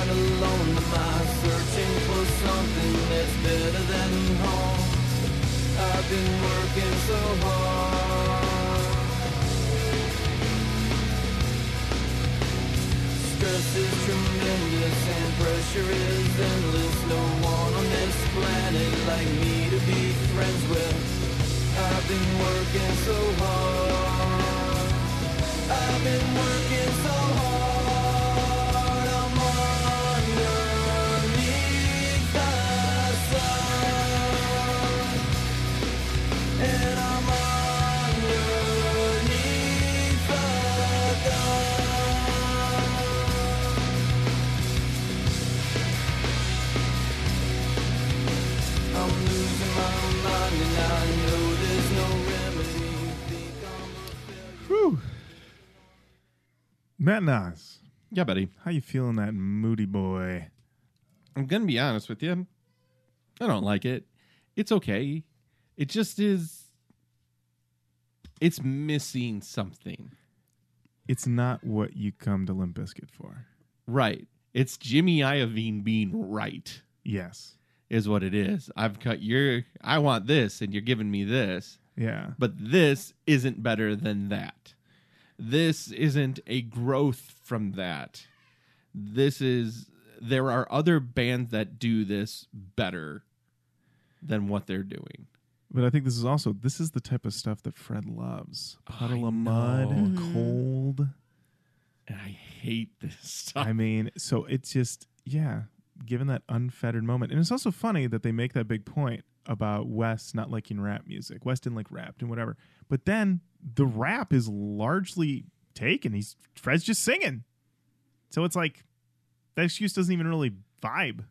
You know? Yeah. And then Wes comes back and they're just wrapping up a goddamn storm on the comeback records. Yeah, so I never got that Wes didn't like rap music. I think you're just saying. I think they're just saying things for the camera.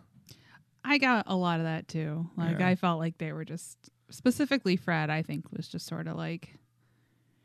I mean, also in the documentary. I'm sorry, you got to watch it if you haven't, which you probably haven't, but. There's like all of this talk about like Fred needing to write lyrics and how like it's his job to write lyrics and how he gets inspired to write them. And he basically talks about how he doesn't do any work. And then he just goes and gets drunk a bunch of places. He goes to the pool. We get a whole section of him at the pool with his assistant. I guess. Yeah. He says he hired this person to just make him laugh because they're pretty funny. Yeah, that is said in a dead monotone. We're pretty funny. Yeah. They have him dress up as a Speedo and run around this pool. And, it honestly, when that happened in the doc, I was like, we got to fill this much time? We need all this? A lot of it felt like outtakes. We also have a sequence where he goes to New York with his parents. Yeah, his mom was kind of a delight. Love his mom. She said that she's the mother of all rock stars. I have a feeling when she told that, she's like, I'm all rock stars' moms, meaning she has gone places and given advice to like, I don't know, Draymond or something. Probably. Like, she jumps on a bed and says, I'm jumping on a New York bed. I loved Fred's mom. Oh, and then at the end, her stepfather's like, all right, we're gonna fuck now. And Fred's like, I had to get out of there. I felt like that was pretty wholesome. I enjoyed it. Yeah. That was a moment where the stepdad was like getting horny on the main, and I was like, that's fine, dude. You've earned it. Getting horny on the main. I can tell you kind of hate this term. I do, but I'm gonna look out for it. This song I felt largely was just fine, but I feel like there are only 2 comments on songmeanings.com. Yes. But they're each these beautifully crafted sort of like gentle disses wrapped in, it's like a shit sandwich, but without the bottom part of the, you know what a shit sandwich is? It's an open face shit sandwich. An open face shit sandwich, yeah. Yeah. So the first comment is from commenter Homedog, and it says, sweet, I'm the first person to post something on this song. Well, this song rocks, that's all, except that it's way too long. Boom, there it is. So you had the bread compliment of this song rocks. That's all. The dollop of poo-poo. Except that it's way too long. Way too long. Okay, so Fred probably would have been like, ugh. Then commenter Opinion Head comes in and says, I think this song is about the fatigue and stress about touring, fame, and stardom. Very simple song, and yet one of Durst's best. Durst is a great songman. He nixes the vulgarity and writes what he feels. He's a jack of all trades, a master of none. That master of none. Master of none. I don't think Fred, if we are to believe what we've heard about him being a perfectionist, everything has to be perfect. He mentions almost at least a million times in the documentary, I'd say, that he's afraid to fail. He doesn't want to fail. Doesn't want to fail. Everyone's looking for me to fail. At one point, he meets with Pharrell at one point, and he's like, everybody's waiting for me to fail. And Pharrell, I don't know, just looks at him. Pharrell looks at him, and I really was just like, could Fred Durst get Pharrell on the phone today? I don't think so. Probably not. But it was very interesting to see that. There was also a part early on when he's talking about his label. He's like, I'm doing all this and also I got my label. And then they cut to like somebody who's like, Flip, Interscope offices. And then he's like, I'm working on producing albums for other bands, Cold, Puddle of Mud. I've got, and then he just starts listing things, and he's like, movies, I'm reading scripts, and then he goes, pitching ideas to major network television shows. And the way he said that was some straight up Kenny Powers shit. Like, that is Eastbound and Down 100%. If you guys seen Eastbound and Down ever? Not really. If you watch Eastbound and Down after having watched this documentary, you will think that they just ripped off this documentary to make this show. It's literally the character of Kenny Powers is really what Fred Durst is doing in real life. Like, just walking around making like insane braggadocious comments. And it was, when he said that, like, pitching things to major networks, like it has this it's a vague humble brag. I'm pitching to major networks. I'm not going to name any names. Yeah. So as not to be put on the spot if nothing ever happens, which nothing ever happened in that regard. Yeah, I mean, there is a rockin' bridge near the end of this song, but it is very long. And also, we're putting a Moody Boy at track 4. No. All right. All right. Up next, we've got Down Another Day. And a Moody Boy on track 5. You are right when you said to remember how Fred loves the Moody Boy bands. Mm-hmm. I had forgotten. I felt like I hit the posts on that. Yeah, I think so. Yeah.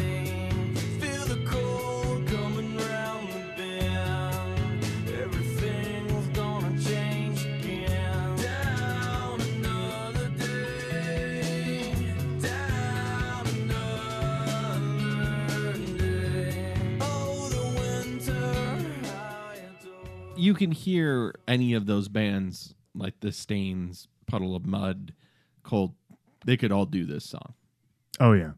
I mean, I would say this is Stained channeled through Puddle of Mud, which, what a combo there. What a combo there. Oh, you open a can of Stained. Open a can of Stained, and there's just a little bit of mud. Grab that filter of mud. Oh, yeah.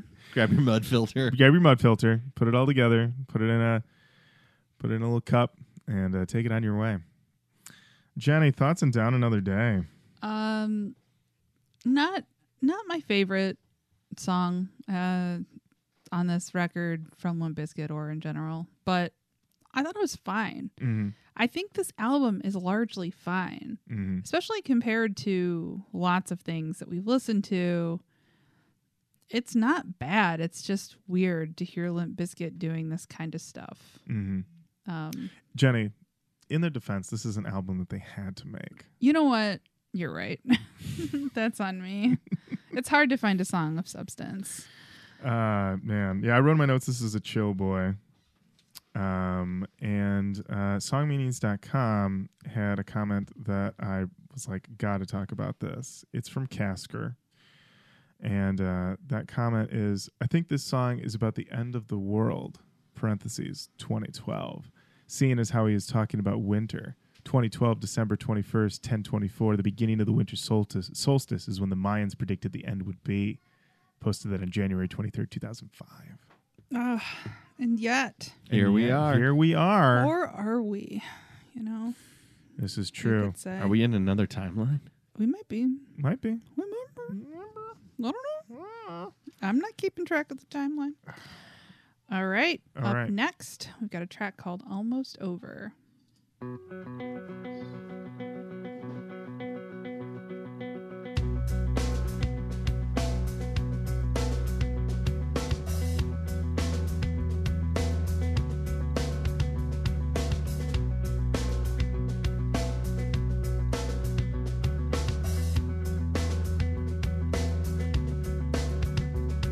how to rap as a little boy. Took a lot of crap as a little boy. Back as a little boy. All right, Matt took his glasses off. And the headphones. And the headphones. His face is in his hands. In a cage as a little boy. Still I never was afraid as a little boy. I was feeling my rage as a little boy. It's time to blow their minds. Learned how to lose as an older man.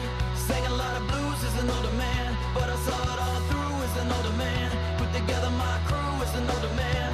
Felt a lot of pain as an older man. I established my name as an older man. people piss on my game as an older man. Ain't nothing gonna change as an older man. It's time to blow their minds now, baby.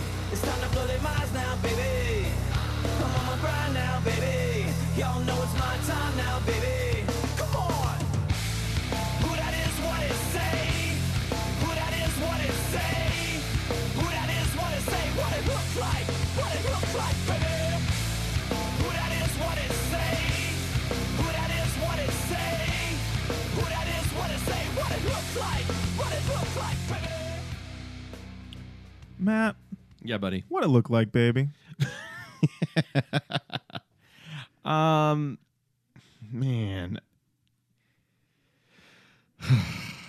So, have you heard the new Eminem? Oh, absolutely not. Okay. I don't mind it. I think it's actually probably one of his strongest in a long time. But then there's things that he just gets stuck on that I'm like, why are you still stuck on this? But then there's other things that are just awful.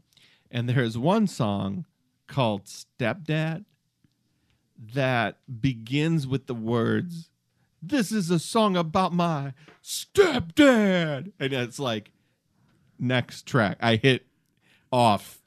I'm feeling so good about not taking time for this album. I saw when it got surprise released. Eminem has to surprise release him now, because if he gives you any warning, then everyone's like, oh well, we'll just move. We'll just go somewhere where he can't reach us. But if he drops it on you, like, crap, he surprised us again.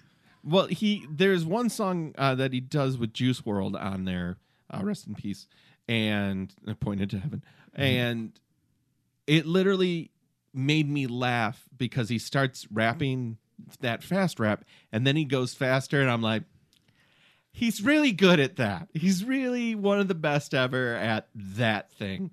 But anyway, I make that point about Stepdad because it hits me like, I think that style of, as a little boy, like using the same words is, I think that's called liturgical. Okay. I think that's what it's called. It isn't my favorite thing in the world. No. As a little boy, is a tough one to hear over and over again. Like, just, I don't know, man. I hear it and I'm just like, this is what we're doing, putting this out there. That's what they were doing. Yeah. That's what they were doing. You guys think that Eminem looks like Tom Green now? He does now. Oh yeah, for sure. Okay. Yeah, his bum is on our lips. I did see a bit of the music video that he put out, and he's walking around with the black beard and the black hair, and I'm just like, this looks wrong. This doesn't seem right. But no, I mean, listen to that. Absolutely not. No, I do a new metal podcast. I put myself through enough. I don't have to willfully listen to an Eminem album. This song tortured me a little bit because I call my puppy Little Boy. And so hearing him say little boy, I was like, stop. Locked in a cage as a little boy. Sometimes. Feeding his rage as a little boy. He doesn't have rage. Got good grades as a little boy. He got a decent puppy report card this week. There you go. Well, see how he's doing as an older man. He put together a crew. He's going to get a crew of dogs. He had 3 dogs listed that he's friends with, one of whom was named Coors. So okay. I have to say the thing with this song is that when we get to the drop, it feels underwritten. Maybe give that one another go. Who it is, what it say, what it look like. Sure, I guess. I don't know. So this one, at least it gets a little rocking, but I wrote not a strong chorus. Now, songmeanings.com has one comment I'd like to bring attention to. It's another soft diss from No Code 79. It says, I'll give them one thing. They wrote a decent song here. If it wasn't written by Limp Bizkit, then it would be a good song. But being from Limp Bizkit makes it decent.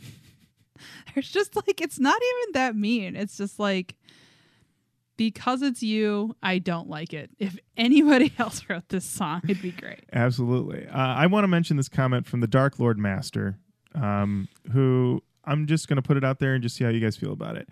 I love this song. It means so much to me. It's my life in a song. People hated me as a kid, and now I skate pro. They all want to know me. Like the guy says, it's time to blow their minds now, baby. Oh, and believe me, I have done.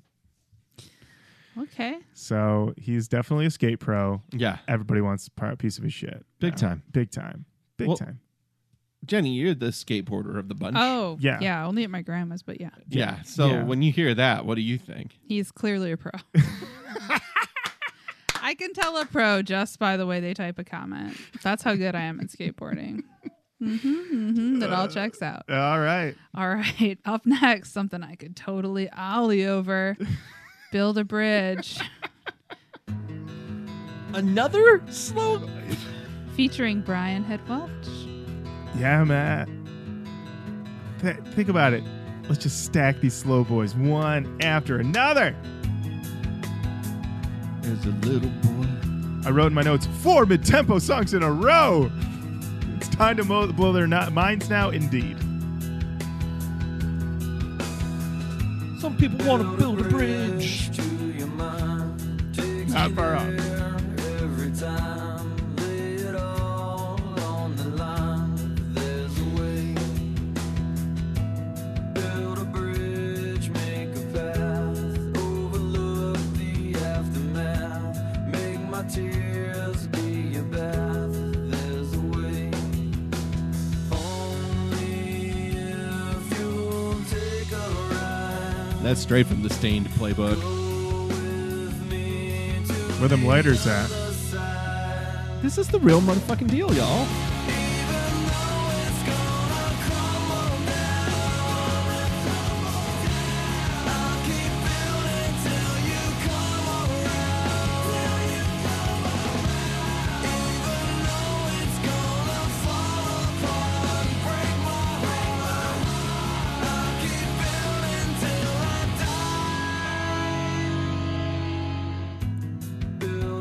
All right. Take this song. Keep it exactly the same. Give it to somebody like fucking... I don't know who the... Aaron Lewis? No, not even Aaron Lewis. I'm thinking somebody... Give it to like Shawn Mendes or somebody new and young and hot. This is a #1 song. Don't even change the lyrics. Are they horny on the main? Shawn Mendes is actually... This is the Zodiac. Are you horny on the main? I'm decoding. What did he say? He I says would he's have to horny decode. on the If main. I got that message, I'd be like, what does he mean? This is the Zodiac. The time is now. Are you horny on the main? Yeah, this thing, I think this is definitely anybody else does this besides Limp Bizkit. This is a hit. Anybody, here's the thing.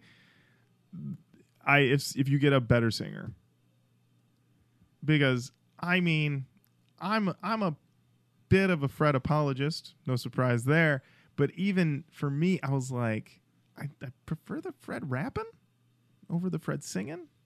And yeah, if this was just a better singer,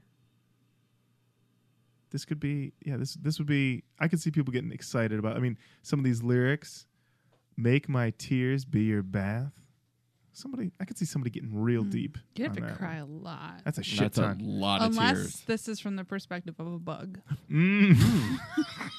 Is this a Bug's Life Wait a minute. song that got rejected? When did ants come out? Oh man, build a bridge. Underneath that bridge, bugs taking tear baths. Bug bath. Oh, this is about an adult person, a person who befriends A bug. a bug. And his tears are the their bug's bath. The bug's like, I'm dirty. I'm sorry, little buddy. Also, this is the Zodiac. It's the Zodiac has a bug friend. You are my bug friend. I don't have any other bug friends because I was horny on the You main. got a friend in me. You got a friend. I mean, here's the thing. A bug that gets ostracized. for Listen, being I too am horny. trying to write this check to you guys to make this movie very quickly. Who am I making it out to? Just let us. This figure. is the Zodiac. All right, the Zodiac Killer, $5 million. Away you go. You'll see. It'll come together. It was a second. This summer, coming to a theater near you. He's a Zodiac killer who just can't stop leaving cryptic messages. I'm the Zodiac.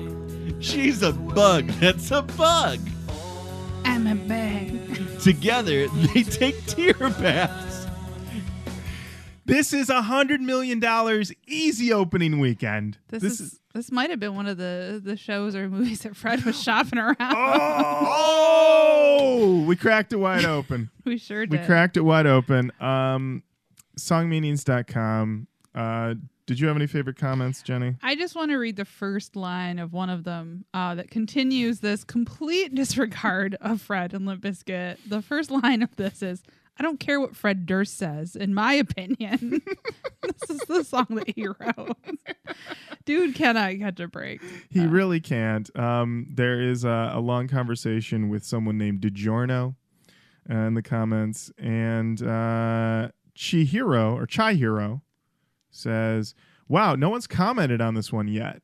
This song has quite a bit of meaning for me, not so much the lyrics, but more the fact that it played over and over and over again when I was on holiday in Cape Town, my home, when I was free from my family and could do what I want, and of course, a guy I met, ... reminds me of all that, ... While I'm at it, I must say the drumming is absolutely brilliant in certain parts. The best part is 3 minutes and 22 seconds into this song. Smiley emoji. What happened to this guy that she met? I don't know. I bet you they took some tear baths together, maybe. Probably. Under a bridge in Cape Town. You never know. You never know. Never do. All right. There's only 17 more songs to go. Okay. So. Very good. Up next, I'm really looking forward to us listening to this one. This is a song called Red Light, Green Light. It's featuring someone, and you'll know. Limp Bizkit and Snoop Dogg. Freak, baby. Freak, freak, baby. Freak, baby. Freak, freak, baby. Red light, green light. Red light, green light. Red light, green light. Red light, green light. You ready to roll? Tell me when you're ready to go. Tell me when you're ready to roll. Red light, green light. Pause. Ask us anything. Anything you want to know. Snoop Dogg. Yes. Yeah. In the studio. In the studio with Fred. Yep. Uh-huh. Mm-hmm. What do you think they're drinking? Cavassier? No. What are they drinking? Mimosas. They say, we can get Snoop Dogg. And let's point this out. As much as Fred, this is a business arrangement. Yes. 100%. Snoop has been known to do any guest vocal for the right price. So I don't think they mention what they pay him. But there is a lot of because he did the Corey Feldman guest. Well, there you go. Well, Fred's also on the Corey Feldman album there. So maybe that's the connection. I don't know. They basically, you see Fred's manager, often seen in the documentary that we haven't talked about too much, Peter, we were saying, Peter's doing the dirty work. Peter's got some dirt under his fingernails, absolutely. And he's setting it up to get Snoop in the studio. But they're arranging it that it's going to take place after Fred co-hosts an episode of the Jimmy Kimmel Show. Mm-hmm. So Fred is like co-hosting that and then immediately going to the studio to meet up with Snoop. So Peter's on the phone and he's like, all right, yep, Fred's going to come. He's going to go straight to the studio, meet you guys. What do you need? Do you need anything? And they're like, mimosas. He's like, yeah, all right, we'll get a few bottles of champagne and we'll meet him there. They go in, they chop it up, they play the beat for him, which is a DJ Lethal original. Snoop's like, I love it. It's great. Let's go. And I think he just freestyles his entire verse. Yep. Let's find out. Light, green light. Red light, green light. Red light, green light. You ready to roll? Tell me when you're ready to go. I got the keys, baby. Put your mind at ease, baby. Go player, lay in the cheese, baby. I know you're biting my steez, baby. But I came to please, baby. Did you say biting my steez? Yeah. Baby. Yes. Don't flake, shake them knees, baby. Your fellas mad at me, baby. Oh well, enemies, baby. Who's bragging? They ragging on me, baby. Whose breath is dragging? bragging on me, baby. Who steps through all agony, baby. Whose checks are bigger than me. All right, baby. Matt, if you want to go to 123, that's when Snoop's verse happens. I do more than anything in the world. Here we go.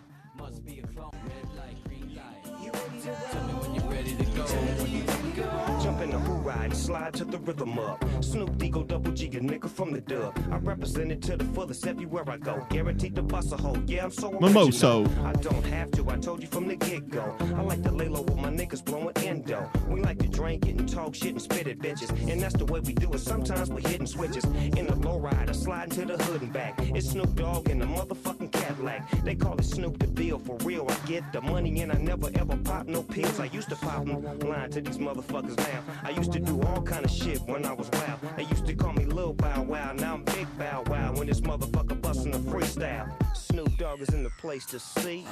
Do it with my nephew Freddie D. Ooh, we in the place to see. Snoop D go double G from the DPGC. Red light, green light. There is a moment in the documentary where you see true, unadulterated joy come from Fred Durst. And that is when Snoop Dogg is rapping this. And he refers to saying that he is rapping with my nephew, Freddie D. He is like Nephew's pretty big. Peak life moment. Like, he's like, they're never going to take this away from me. I got this here. No matter what the fuck happened. And even though it is a business arrangement and cameras there, whatever, it seems like a very nice time in the studio with Snoop. Would you agree, Jenny? Yeah. Yeah. Oh, please. Oh, please. No, Please. no. I don't know. No, keep going. No. I want to hear what you have to say. I don't understand anything about this song. Where it got played. It's like they just put all this. Jenny, I don't think we disagree with you on that. I mean, we just came off of 4 Moody Boys, Build a Bridge, taking baths and tears, and now just a straight ahead hip hop track. Yeah, my exasperation was not at what you two were saying, but more at just trying to like think about how to even address this song. It's just... We get a scene in the doc where they're trying to pick a single, but I really wish we'd had a scene in the doc where they did the sequencing. Yeah, I do too. I'm pretty sure it's just a shoebox. And they just shake it up with all the songs. Okay. Yep. Songmeanings.com. Again, I really hope Fred didn't read these. Me too. Silver Saint says, haha, unfortunately, I like this song. So that's perfect. There's one that I'd like to go back to when we get to the secret track. Oh, sure. That makes me laugh. Yeah. Yeah. 21666. That was the other one I liked, yeah. Please, go ahead. Oh, okay. They said, sweet, I'm the first to make a comment here, though that doesn't really surprise me, as this song truly sucks ass. Someone sent me this shit, and it just made me laugh. Anybody who likes this song clearly needs their head examined. What the fuck does it mean anyway? Yeah, baby, red light, green light, or whatever. So it's about a chick driving a car, perhaps? Shit, I don't know why I'm getting so pissed with this. They ain't worth it. I'll just add this comment anyway. Just no respect. Just like, that's like a drive-by. Like, I mean, I don't even need to do this, but... Fred Durst and Limp Bizkit get everybody's brain dumps. Like, I don't know, I was listening to this, and I don't know where I'm going with this, but this sucks. See ya. Yeah, fuck them. Who cares? So if you're listening to this on streaming, this song, you're at the halfway point. You're about the halfway point. That is actually true. The next song is called "Take It Home," but this is considered a hidden track on the tail end of Red Light, Green Light. But let's listen to that for a second.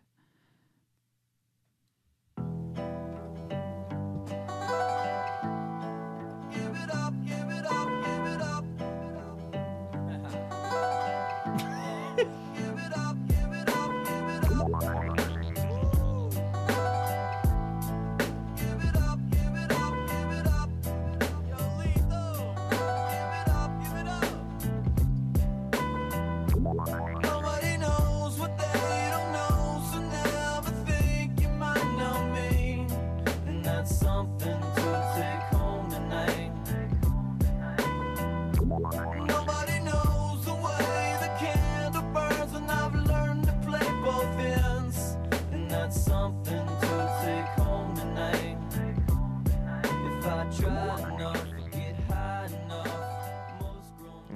seems like it's going to do this.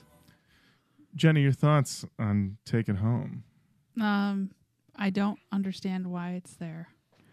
I think this is another situation of this is something that DJ Lethal does. He makes these little interludes, and everyone's like enjoying them in the groove in the studio. And so they said, we'll pop them in here every now and again.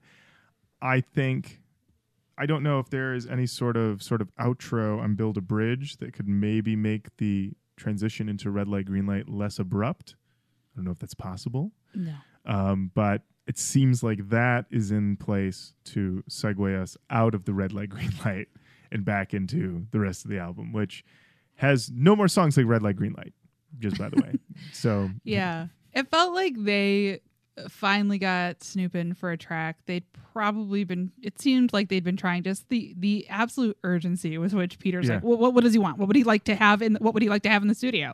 It sounds like there was no way they were going to cut that one. No, absolutely. They probably spent a lot of money on it too. Oh yeah, I'm sure. Well, it's been licensed. I heard it in a commercial once, and I couldn't believe it. I couldn't believe that I was hearing it outside of like my own private listening. It was like, isn't it like a Nike commercial or something? I saw it in an ad for something that seemed very left field, like a might have been Nike, but I mean, I remember it being in like an ad, maybe on like the internet, like it was played before like some like YouTube video or something, but it was not of like, money's money. I don't know if you guys ever heard that term before, but if it's green, it's put it over.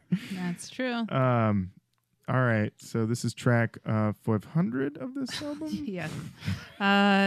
I don't know. We're lost. We're lost in a tunnel. There's no light. It's track 10. Yeah. This is 18. Yes, this is called The Only One.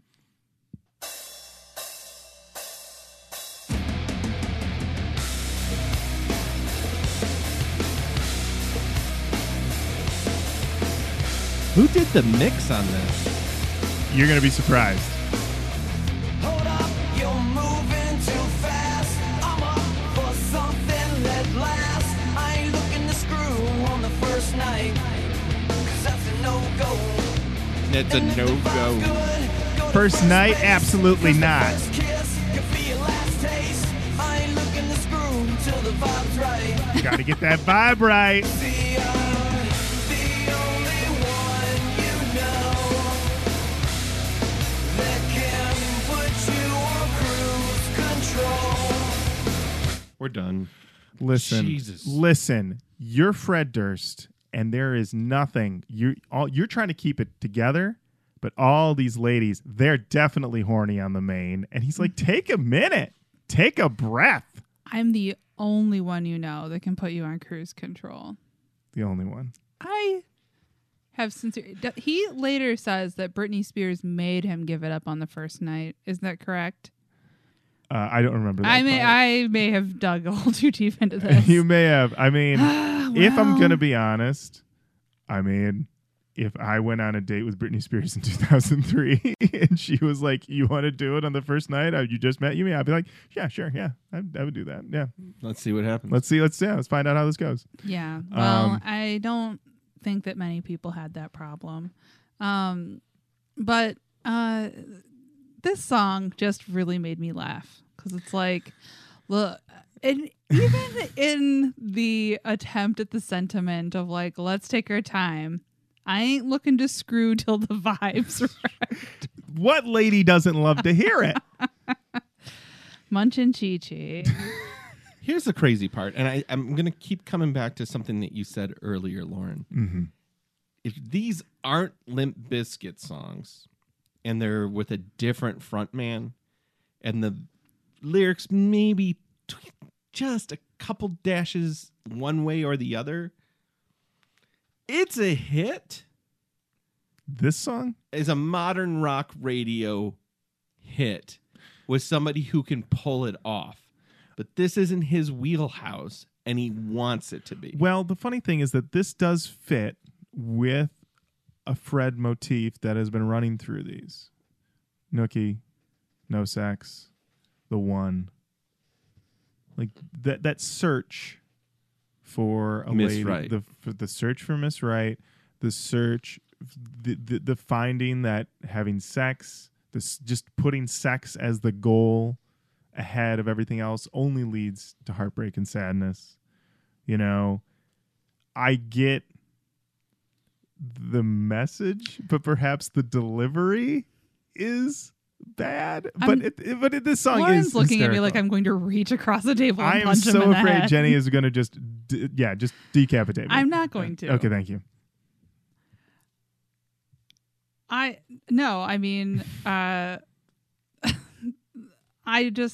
This song just made me laugh. I was like, okay, I just can't take Fred seriously in this. I understand that he's a human being and that He has the full range of emotions as everyone does. I get it, but I just was like, this almost. When I heard this, I went audibly, yeah, right. Well, there's it's a play your part type shit. Like, this is not anything that you've said. This is not who you have presented yourself to be, even though it might be who you are. There's like, how is this a situation of do as I say, not as I do? It's a situation of which how do I say this? The person you had on the first 3 records presented themselves as a cavalier, don't give a fuck type. And here we have the same cavalier, don't give a fuck type being like, but I'm looking like it's incongruous. Also, I think that the music behind him isn't as strong, so that when these type of messages showed up on the other songs in the previous albums, the music would carry it in a way that the music can't on this one. Right. I would agree with that completely.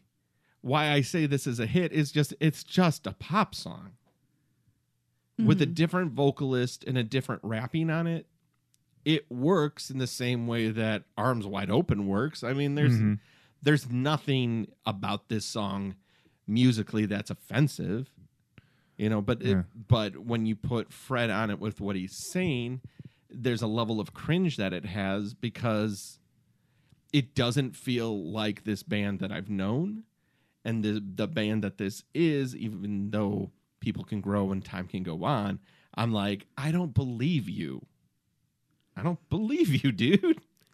I think that's what you were saying, Jenny. He makes a strong point in the later part of the song where he says, I'm holding out, I'm gonna wait, want to make it past the first date, a little time, then we can do all the nasty little things you want to do. Maybe Fred's a vanilla guy. Maybe. But then he says, I'd hate to get you in bed and find out you're empty instead. Which I'm like, that's when you find that out? I think what he's saying there is that he'd like... Oh, is that he has sex with you and then they go on a second date and she's like... Dumb.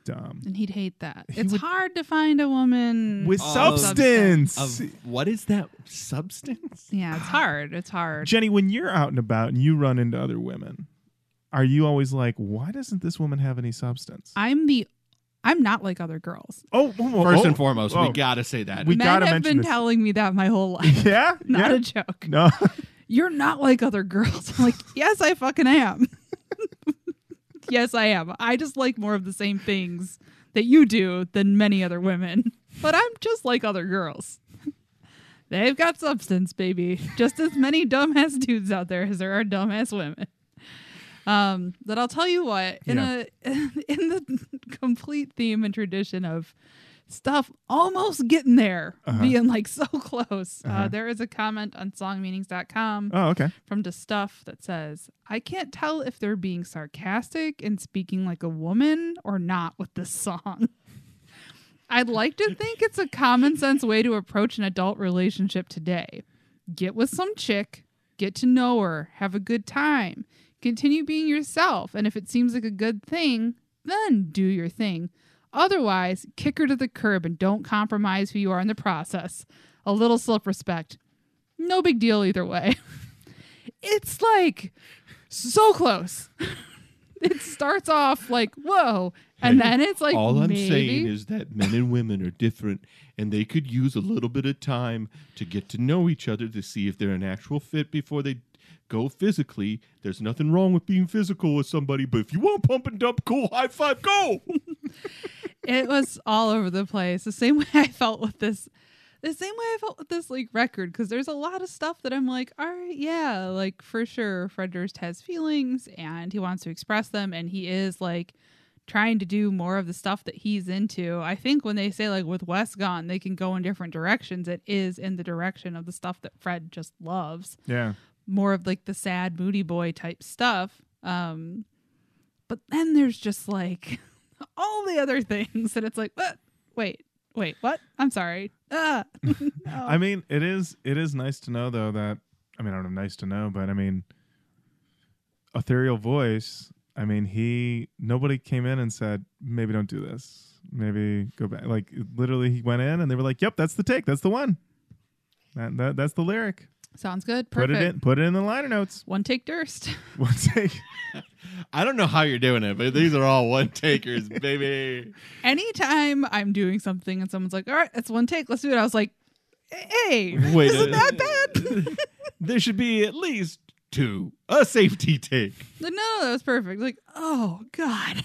I fucked that up. Who mixed this? Mixer on this record. If you tell me Andy Wallace. Is not Andy Wallace. It is Brendan O'Brien. Brendan O'Brien of Pearl Jam fame? Brendan O'Brien of Pearl Jam fame, Stone Temple Pilots, Wallflowers, Bob Dylan, Neil Young, Bruce Springsteen, AC/DC, Aerosmith, Red Hot Chili Peppers, Rage Against the Machine, Soundgarden. This band sounds quiet in this mix. They sound like they're yards away from the speakers. Do you think maybe Brendan was in there doing his mixing? And maybe, just maybe, the door to the mixing room was open and someone walked in and said, hey, hi. Maybe they're wearing a backwards New York Maybe Yankee they hat had a backwards red cap on. with an embroidered Durst. Maybe. And Maybe. they said, what's this button do? And he says, well, that turns down the music. And what's this button do? So it turns up the vocals. And then he just tapped one. He tapped the other.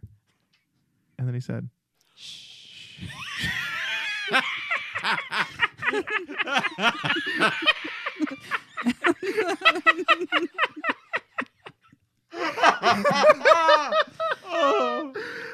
There's only 17 more songs to go. It's good. It's All good. right. Let's do it. Up next, we've got Let Me Down.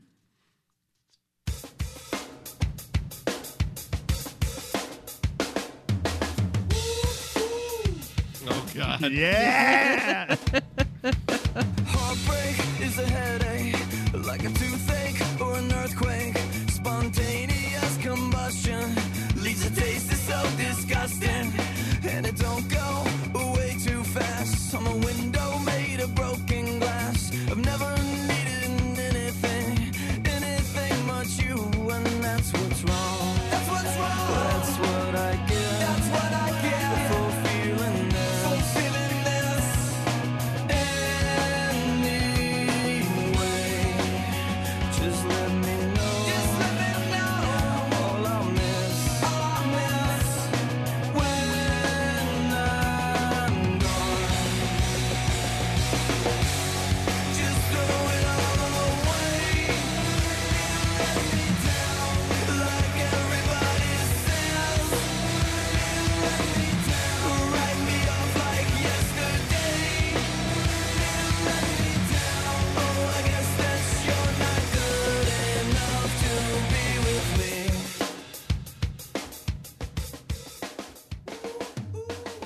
Was not expecting Take the Steve, money in the Steve Miller. All right. An interpolation.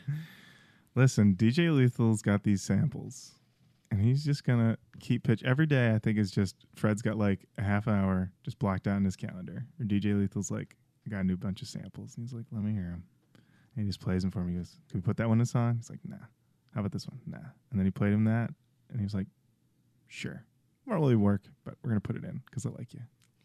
You know, I'm noticing something. Oh, what's that, Matt? What? When you have a lot of mid-tempo boys, you know what you don't get? What? Riffs. It's true. There is a scarcity of riffs. Yeah. I think that is on the songs that they chose because Mike has riffs. Yeah. Those Snot records had riffs. I don't think Mike was on. Was Mike on? Was Mike in Snot and on Snot? I just said Snot too many times. When Mike rolls in the dock, he just starts playing stuff, and they're just like, "Oh yeah, love these riffs." And part of me was like, was there any thought in anybody's head where they're like, "Wish this guy'd been here 5 months ago"? Well, they straight up said that they called him back after a year. Yeah. So was that hubris? Was that standards? Was that waiting for Wes? I don't know. I think something that we didn't see in the doc that must have happened was somebody was like, you need to get a fucking guitar player. Yeah. Because if I remember correct, either from the Dean Del Rey video or interview or the Toomey interview with him, where Wes said during this time period when he had enough cachet to take a solo project and have Jimmy Iovine listen to it and basically shoot it down. Mm-hmm. That's right. I think that was the Dean interview. Yeah. Yeah. And if it's during this time period, our conspiracy theory of, and it's not much of one because we're kind of basing it off of what they actually said in the post, is he gets turned down by Iovine, and then, hey, we got money over here to come back to Bizkit. Yeah. They still don't have a guitar player. A lot of moody boys. Could use a riff or 5. Yeah. Or 8. And they're thinking, we're going to get Wes back. He knows the band. It's just, we had a breakup, but... Breakups to makeups. That's what they always say, right? Mm-hmm. I mean, that did eventually happen. It did. It happened a year later, which is even more crazy. In 2004, he comes back to the band. Right. And they just then they fucking chuck Mike to the side. Yeah. So Mike Smith was a touring guitarist. With Snot. All right. And yeah, that was the other weird thing. When you read about when Wes came back, it was very soon after this record came out. And they were just like, Limp Bizkit's a family, and we know what to do as like a family. So, we asked Mike to leave. It was just like, ugh. Is there a Mike interview? Have we ever looked for a Mike interview? Well, here's the problem. Try Googling Mike Smith. It's like he was made to be like, well, when we're done with you, you're gone. Back into the ether you go. But what the thing is when Wes comes back, they make the Unquestionable Truth Part 1, and there is a documentary that will apparently never see the light of day that Dean Del Rey was making of the making of that album, and John wasn't there because he was dealing with substance abuse issues, so they had somebody else, and they're working with Ross again. They're trying to just completely change their sound up, and it's even more volatile. And then they basically broke up for real after that. And Wes has even said, he's like, we shouldn't have been like I shouldn't have come back, but the band was not even in a state. And it wasn't until they reconvened in 2009 that it actually cohered again into a legit thing. So, yeah. Real quick, I mean, where's the new... I thought we'd get some other taste at this point of this new Limp Bizkit album. They teased that song. I mean, if this record is any indication, buckle the fuck up. True. Or be careful what you wish for. Yeah. Well, Gold Cobra, which we will eventually get to on the show, is fucking legit. So, because Wes is back on that. So... Let's do it. Yeah. What's next? All right. Up next, we've got... Oh, what do we have? Lonely World? Lonely World. Oh, I wonder if this is like a slow or mid-tempo boy. It's a little moody. Let's find out. Matt, don't throw away your noodle napkin.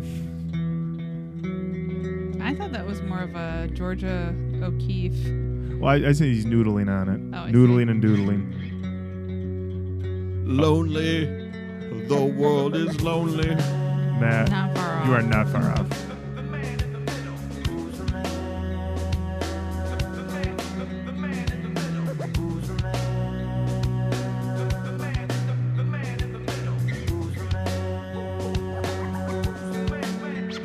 Wanna reminisce, ignorance was bliss. Back in the days where the magic exists. Never be the same as it was, cause the way it was, just another day in the maze of a myth. Had a lot of fun living life on the run. Never had a chance to pause, to get a better glance. Everything was free and everything was fast. Never even thought it wouldn't last. When you got the mind of a man in the middle, life is just a big fat riddle. So figure it out, always thinking that you know every little thing there is to know. But you don't really know, you know, it's like love. Some people get it, for some it's just a glove that just never fitted. For me it's just a pain in the ass, but I'm addicted to the taste of hoping it could last. Another day, another night inside a lonely world. Another game, another fight inside a lonely world. Another road, another... Matt, I know you don't like this song, but you kind of like this song. Cut the previous 6 songs. Leave red light, green light. This is your Moody Boy. That's it. This is the one. This is the Limp Bizkit Moody Boy. That's the one I want. Cool rap versus solid, smooth vocal chorus. I'm good with it. The chorus is in the pocket. That is what I want. It's got a little bounce to it. Also, notice that guitar. That's basically West guitar. They figured out sparse. Yeah, little, but yeah, like little intricate. Taps. Yeah. We didn't even get to my favorite lyric in the second verse. Jenny, I'm sure you know it. I remember high school. Man, I hated high school. It was like a prison with bullies always putting me down. Just a little skater boy they could pick on. I learned to forgive them. Now I got the balls they can lick on. Boom! Boom! Got him, Fred. Yeah. You got him. Is that a got him? Yeah, that's a got him. That's a got him. Also, I mean, high school, like prison. Ring, ring, hello. Good choice of words. I don't know. Jenny, when you were in high school, think about it. You couldn't leave all day. If You're you right. had to go I to got the bathroom, stabbed several times. you had to ask for a pass to go to the bathroom. Yeah. You had to eat lunch off In a room. with other people that also couldn't leave. Yeah. And what would happen? All of you in a cage together. I guess so. Responding to tones coming from an unknown source telling you to move from one room to another. This is the Zodiac. High school's a prison. I'm just saying, Jenny, realize where you were.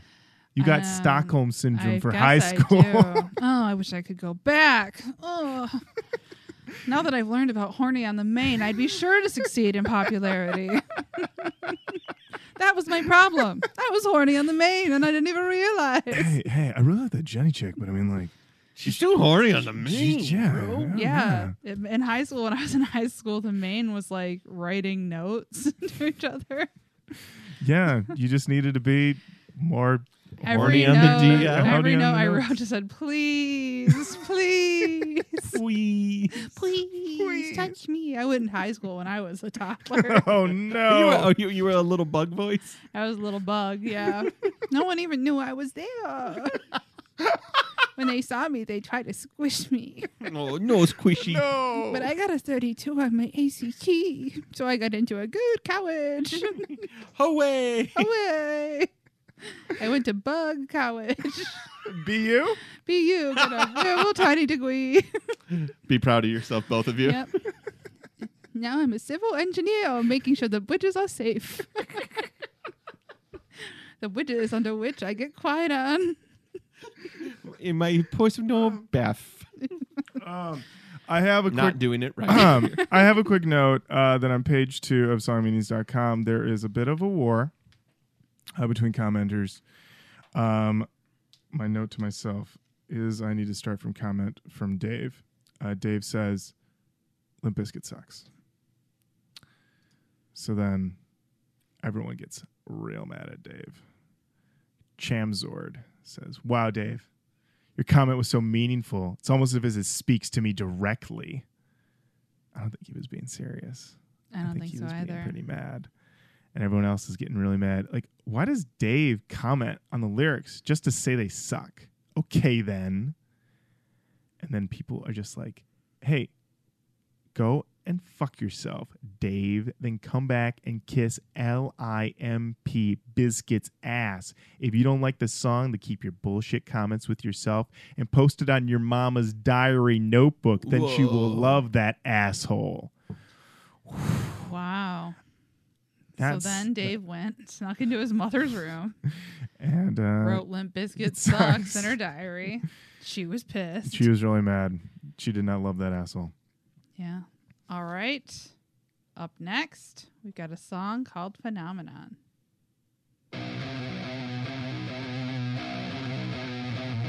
Are you ready? Oh, come on!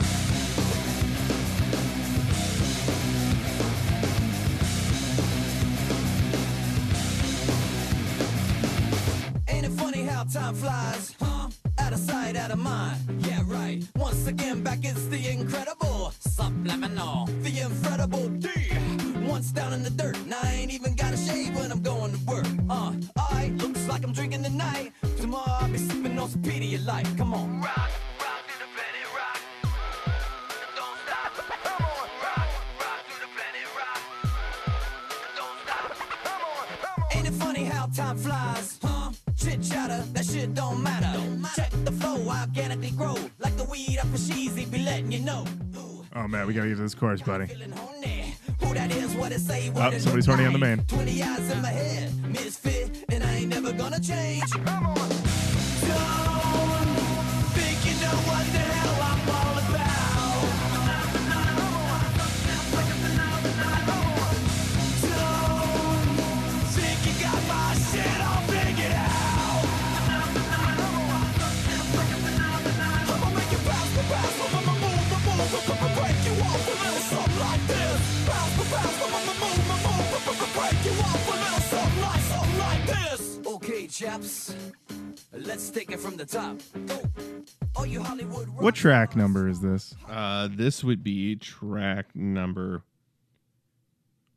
13. 13! Why is this track 13? I'm not kidding when I said this whole thing needs. I know that we're going to get there with Canon Talk, but I can't help ourselves. We've been talking over 2 hours about this record. Only?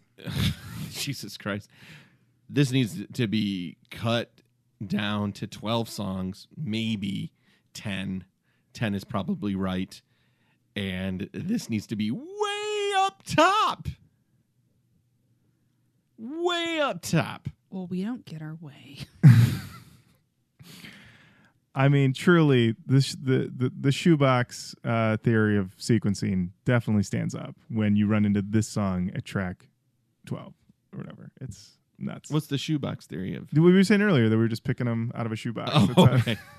The shoebox theory. It's not too deep. The famous shoebox theory. Oh, Johnny Carson, you're here. Yes, everybody. Wild way to pick an album. Wild way to do it. There's only a couple ways. You either get in a room together or you get the old shoebox out. Size 13's over here myself, but, a little more room in there for more ideas. Jenny, thoughts on Phenomenon? At least it was fun.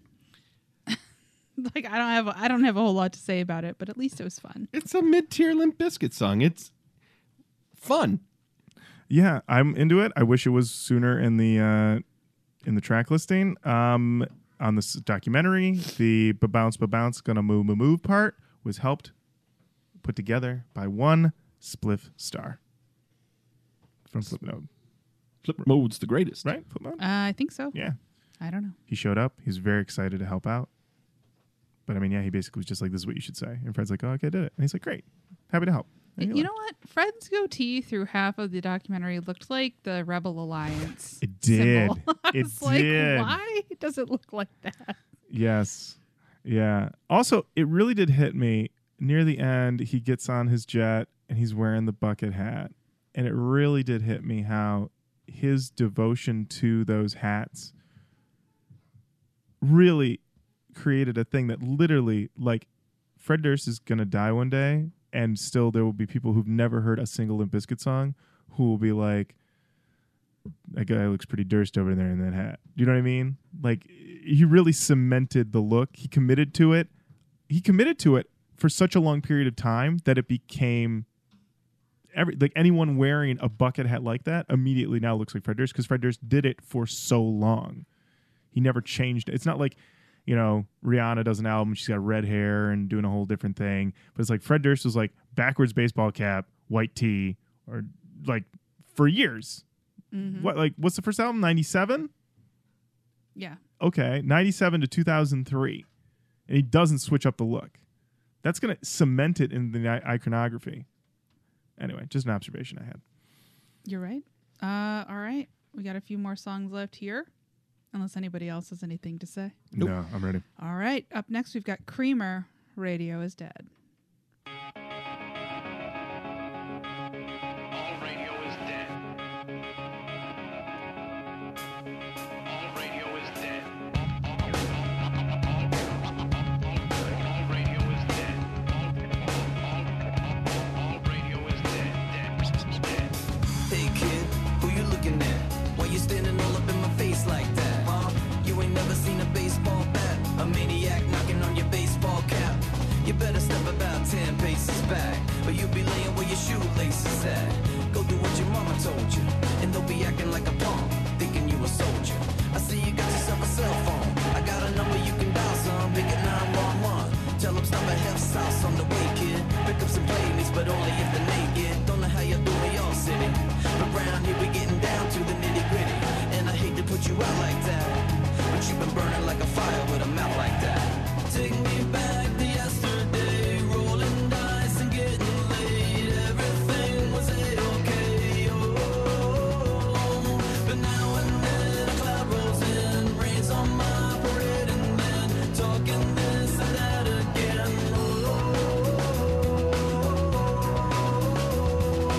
Let's break it down for a minute and roll it on up and There's a chorus eventually, but we've been talking about these for a while. It's a smooth chorus. Jenny, your thoughts on Creamer, Radio is Dead? Didn't need it. He does talk about honeys in the back seat, rubbing on his friends. He brings up Zoolander, brings up Kurt Cobain. There's a whole scene in the doc where he goes to a bench outside of Kurt Cobain's house and writes a lot longer than I expected to watch him write on the bench. Well, I thought he'd just write like, thanks, Kurt. And it's like, thanks, Kurt, for the inspiration. LMAO. Well, okay. See you later, Fred. It's just all along the bench. What was also wild about that was that for most of the documentary, you don't get shots of like who's around Fred too much. It's really just like Fred, and like you know that there's like a camera crew and whatever, but you're not really like, thinking about it.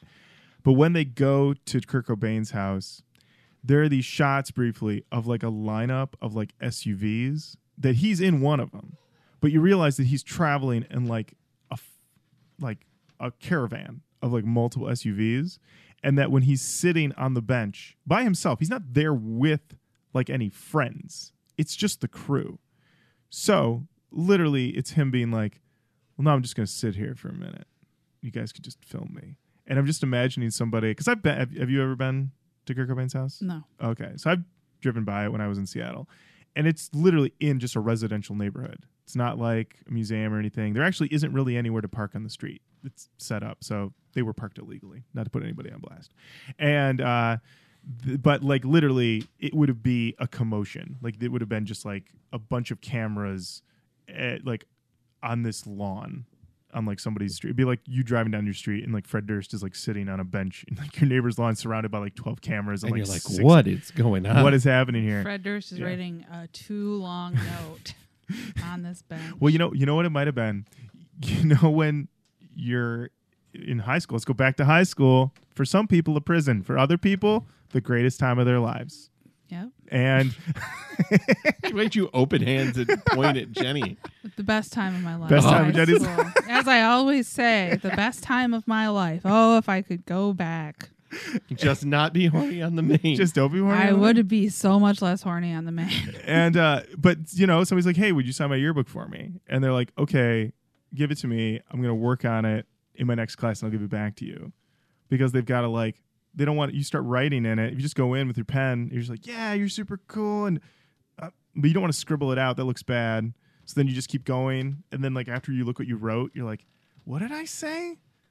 I should have just said, yeah, you're cool. Keep in touch. Have a great summer. Have a great summer. But people get like caught up and then you just see them sort of like try to write themselves out of a hole. I'm wondering if that's what happened. He was like, Kurt, I miss you so much. I do miss you so much. I mean, you're an inspiration. I'm on the next line of the bench. Oh, no. Your music really changed me.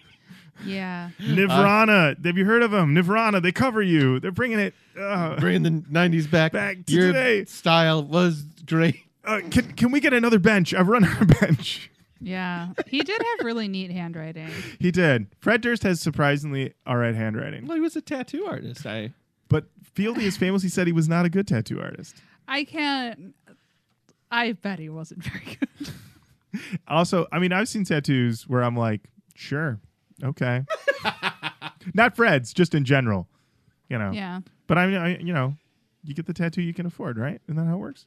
I don't know. Okay. I had a roommate who said, don't skimp on two things, toilet paper and tattoos. Can't say she was wrong. Oh, man, let me tell you. Yeah. All right. We've got a few songs left and a hidden track, so let's keep going. All right. Up next, we got Head for the Barricade.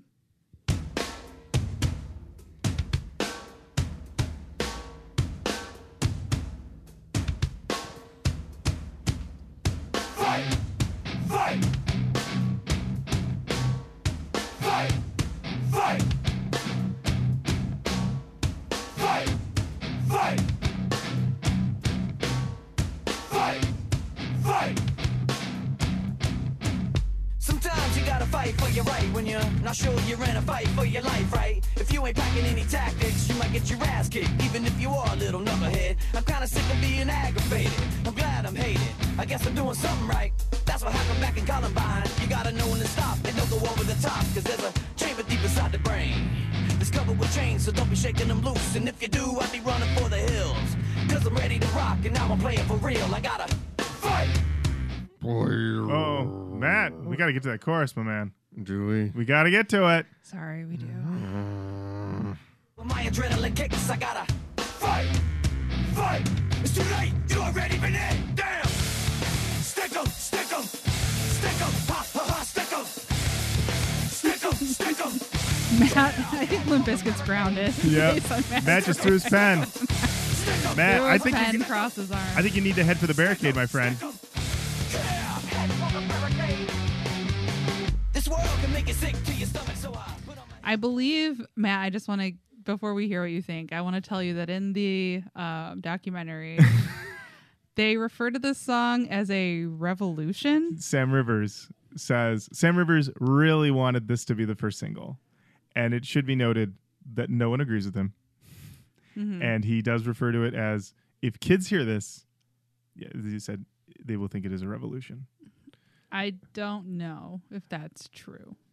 I mean, when I think of, the most famous revolution, Project Revolution, the Limp Bizkit tour, the Olympic Park tour. The second most popular revolution, of course, the American Revolution. Depending on where you live.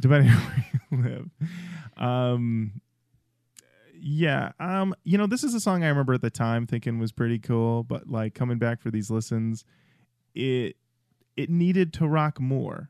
And it doesn't get there until the very end when they get to that I ain't playing around part and they're just sort of like really leaning into the riff. But it's a little too stutter stop at the top. And I want it. At this point, I've been so ripper starved that I'm just like, give me just a little bit more. And yeah. So what did you think? Well, I think when you have this on in the background, like, and you're just going about your day, this does seem like a ripper. And a lot of these songs seem less bad than when we've been listening to them now. There is a bit of new metal biology that I'd like to cover. Mm-hmm. Some of the lyrics in here. There's a chamber deep inside the brain that's covered with chains, so don't be shaking them loose. And if you do, I'd be running for the hills. So I don't know for sure, but I don't think that there's a chain covered chamber somewhere in the brain. It just made me laugh. That's all. The fight doesn't even sound like huge or I feel like compelling. I think they wanted gang vocals, but they only used the three of them. I think this was made when it was just Fred and John and Sam and Lethal. And we've heard Lethal talk. He's not a yeller. No way. So you basically just have the three of them going, fight, fight. And it needs it just needs a bit more. I think you probably agree, Johnny. It needs a bit more Madball to it. Oh, for sure. Yeah. I was listening to Madball this week. Holds up. Holds up. Holds up. All of it. There it is. Also, he just mentioned that when he's the world can make you sick to your stomach. So I put on my headphones, listen to the Deftones. Okay. Hey, absolutely. That's fair. Your tummy hurt? Your tummy hurting a little bit? Mm-hmm. Yeah. Why don't you put on your headphones? Listen to some White Pony. How's your tummy feel now? Good. Good. Horny on the main. Oh, shit. Well, That's I guess Chino. Sensual Chino. He's allowed to be horny on the main, I think. Just Well, by nature. Oozes that. Yeah. What a But word. but it's not horniness. It's raw sexuality, baby. True. When you just exist. Like, yeah, he's just primal. Right. It's like he has now hear me out. Okay. But I think everybody's got a hole in their brain. Oh, Okay. The chain section. Yeah, it's the Yeah. chain section. Okay. But Chino has a different hole. It's filled with pussy. Oh, instead of chains. Instead of chains, it's just full of vaginas. Right. Okay. And when that gets shook loose, raw sexuality comes It out. makes sense. Mhm. Oftentimes, vaginas and chains are used interchangeably. Right. If, for example, if Dennis Nedry had tried to pull his Jeep in Jurassic Park, if he tried to pull his Jeep out with several vaginas, he Different movie. He probably Way different movie. He probably I don't know if wouldn't- I would have been able to see that one. He probably would not have been eaten by that Dilophosaurus. Could you imagine? Spielberg rolls in. All right, my dinosaur movie's done. Put it in. They're watching it. Everyone's just like, yep, dinosaur's coming. And then all of a sudden, Nedry pulls out his long string of vaginas to free his Jeep. Stop the movie. This to talk about Limp Bizkit a little bit more. Oh, sure, yeah. I'm not crazy about this song. Not crazy about how casually we're talking about psychosis and, like, I don't know. Maybe I don't throw around like there's a chamber in everybody's brain in chains. Don't shake it loose. And then 5 lines prior, you mentioned Columbine. Like, True. You think he's a little flip about it? Way Little too glib? cavalier. Mm-hmm. Like, look, this is just us talking in a room and me not being an expert, but that's pretty cavalier statement to say.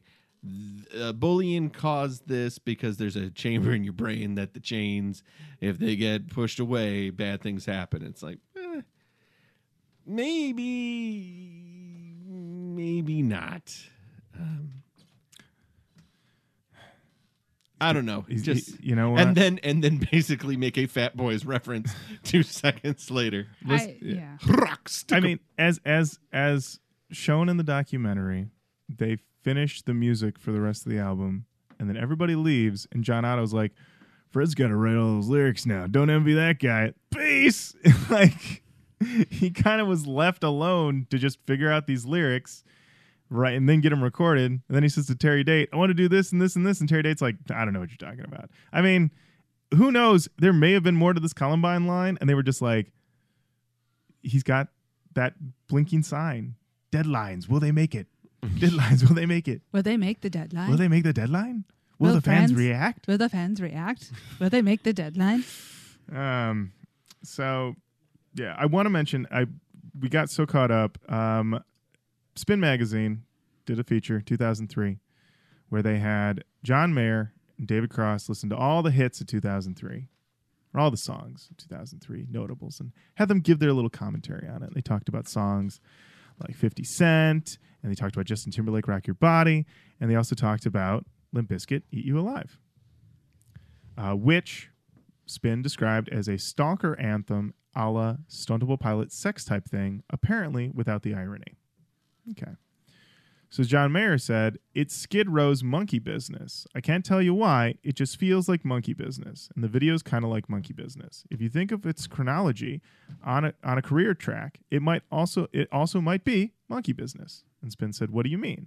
And Mayer says, well, what happened to Skid Row after monkey business? And Spin said, they sort of disappeared. John Mayer nodded his head. David Cross is never one not to have a hot take. David Cross is handed the Limp Bizkit CD. This is all described. And he says, And Spin says, track 2. And David Cross places the CD on the floor, smashes it with his bare foot, picks up the broken disc, tries to load it into the player. I'm sorry. I'm trying to get to play it. I think the CD gave me is fucked up. The machine, it's not taking it. I understand. Wow. Yep. That's it. That was the whole section on that song. How many we got left? 3, baby. Yes. So Behind Blue Eyes is next, and that All That Easy is considered to be a hidden track. So then I have to ask at this point, how respectful of our time is this album? Well, believe it or not, Matt, this album is 68 minutes and 33 seconds, which, if you're doing new metal math, is an hour and 8 minutes and 33 seconds. So we've gone 3 on 1. We watched the documentary. We watched the doc. That's an hour and a half. Watch the videos. I watched the WrestleMania footage. I watched the making of the Behind Blue Eyes video. We've listened to podcasts. He brought up Britney Spears at all. Yeah. Covered a lot of ground. Well, I guess no one knows what it's like to be the bad guy. Let's find out.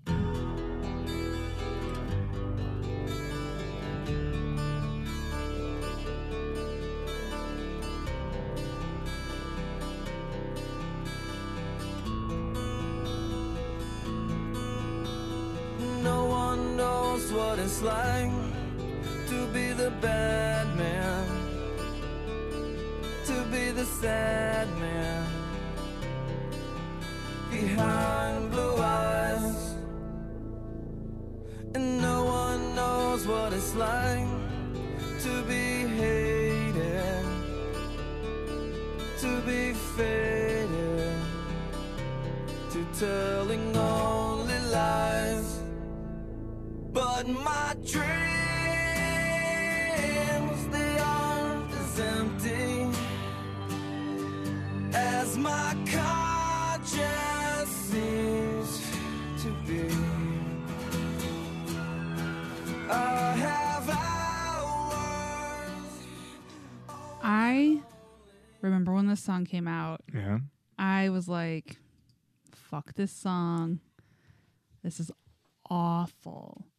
And it was played a lot. Really? In my dorm. Not in my dorm room, but like, oh yeah. The parties I would go to, which weren't that many. This was played at a party? Yeah. What? I should specify. When I'm talking about a party, I'm like people hanging out in a dorm room. Maybe it's not even a party, but people like... Oh, see, when I'm thinking a party, I'm thinking... Everybody who was horny on the main all week is now met up. No. This is like people are like, what could I download off of LimeWire? Okay. And this song was, ugh, God, yeah. I hated the song. I still hate it. No, thank you. Boo. What do you think, Lauren? Revolutionized. I didn't like the song at the time, and... I mean, this isn't why I go to Limp Bizkit. Like, if Limp Bizkit's going to cover a song, I want them to, like, rip it up. You know, like Faith. I'm not looking for an even softer version of a song. Like, Limp Bizkit went in the opposite direction. And then you watch the documentary. This appears to be the first song made for the album, the way it's presented. And Fred's like, oh, I heard this song. I just connected with it on this level. And yeah, I just and then he just follows through, and then like DJ Lethal, bless his heart, he's over there like, I gotta add something to this, and so then he just comes up with the LIMP, believe, is that what it says? Something like that. Yeah. So I was never really a fan of the song. It was on the Gothica soundtrack. A music video was made. Jenny, you got to say, after watching the music video and then watching the making of, Halle Berry might be the greatest actress alive. Yes. Oh, God, I've seen this video. Yeah, he gets to make out with Halle Berry. And the video and the making of, she's like, this is great. I love it. He's cute. Like, Holly, and she sells it. What a trooper. Yeah. I will never forget somebody that I used to be in shows with a lot early on when we were writing sketches. Would be like, you got to write sketches where you make out with people, because that way you get to make out with people. And I was like, no, I'm not going to do that. No. But when I was watching this, Mitch and I watched this on our date night, which, this documentary, and that happened. And I was like, man, this just reminds me of X person. But I was like, you got to write scenes where you make out with people. That way you get to make out with people. I was like, Fred's really doing it on this one. He is. Matt, of course, a little awkward as you did play this cover at your wedding, but all the same. Yeah, this was once we got married, yeah, and they were like, you can now kiss the bride, this started playing. Yep. And then when we got introduced, they usually play some fanfare of some sort. This played, right. Then you cut the cake to this song. We cut the cake to this song, yeah. And then they said, everybody please rise for the couple's first dance, and then they restarted this song. Wow. So we played it 4 times. 4 times at your wedding. Wow. And wedding. Then you had it playing in the delivery room when your daughter was born. Correct. And because my daughter has blue eyes and we didn't know it. Right. But I was like, once she came out, I was like, hit it. And they yeah. And just before we started recording, you were showing us your last will and testament that says that this song has to be played on loop as we all view your casket. Correct. As everybody is in at the wake, it is this song and Been a While together. Oh, mashed wow. Up. Mashed up. Not actually even mashed Both, up just at the same time. Both played at the same time. Exactly. Yeah. Yep. So that is just a little insight to my life, to my personality. Perfect. That's perfect. That's great. I think we're on, there is the secret song. Yeah, we can hear a little bit of All That Easy.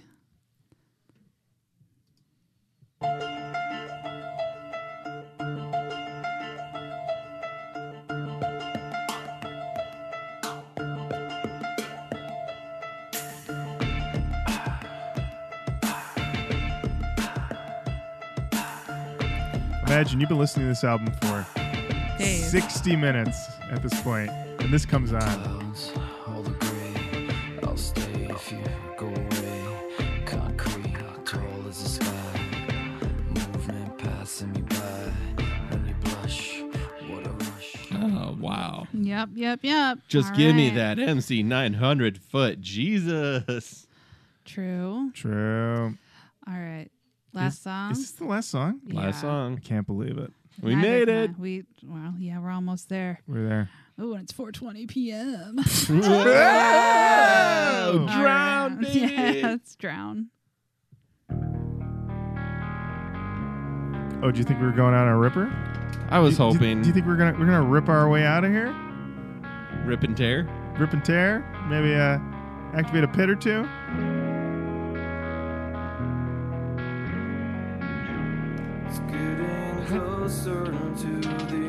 Matt took his wedding ring off. Things are getting out of hand. Don't leave your wife because of this album, Matt. I can understand how you might be giving up on everything you once held sacred. Yeah, I pack a bindle. I'm like, see you later, everybody. I'm going to hit the rails because nothing matters anymore. Oh, man. Boy. This is it. This is, by the way, this is it. Yeah. It does not Yeah. I have no thoughts on that I haven't said already. My note on this was that this is a Stained Cold STP mashup. Yep. But the guitar tone reminds me of Silverchair Abuse Me. If you remember that song. It's from Freak Show. Yeah. There's a line in this song that made me laugh every time. I'd like to toast all those angels that were always hanging around. I've never imagined an angel with a drink. Oh, those angels in here getting lit. Yeah. Got a couple drunk angels hanging with me. Why not?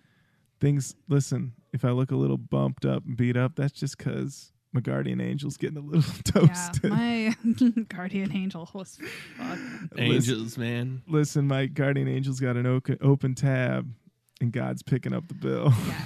God's pissed, but yeah. But he's picking up the bill. All right. As our tradition with every Limp Bizkit album, Jenny will now read from the liner notes Fred Durst thank yous.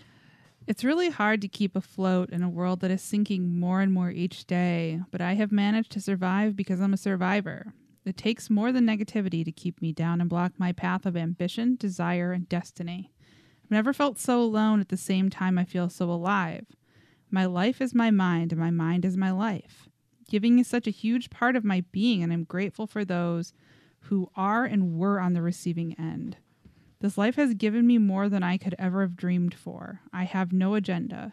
I do what I do because I want and because I know nothing else. My name is Fred Durst, and it's such a pleasure to be a part of your life, and even more a pleasure that you're part of mine.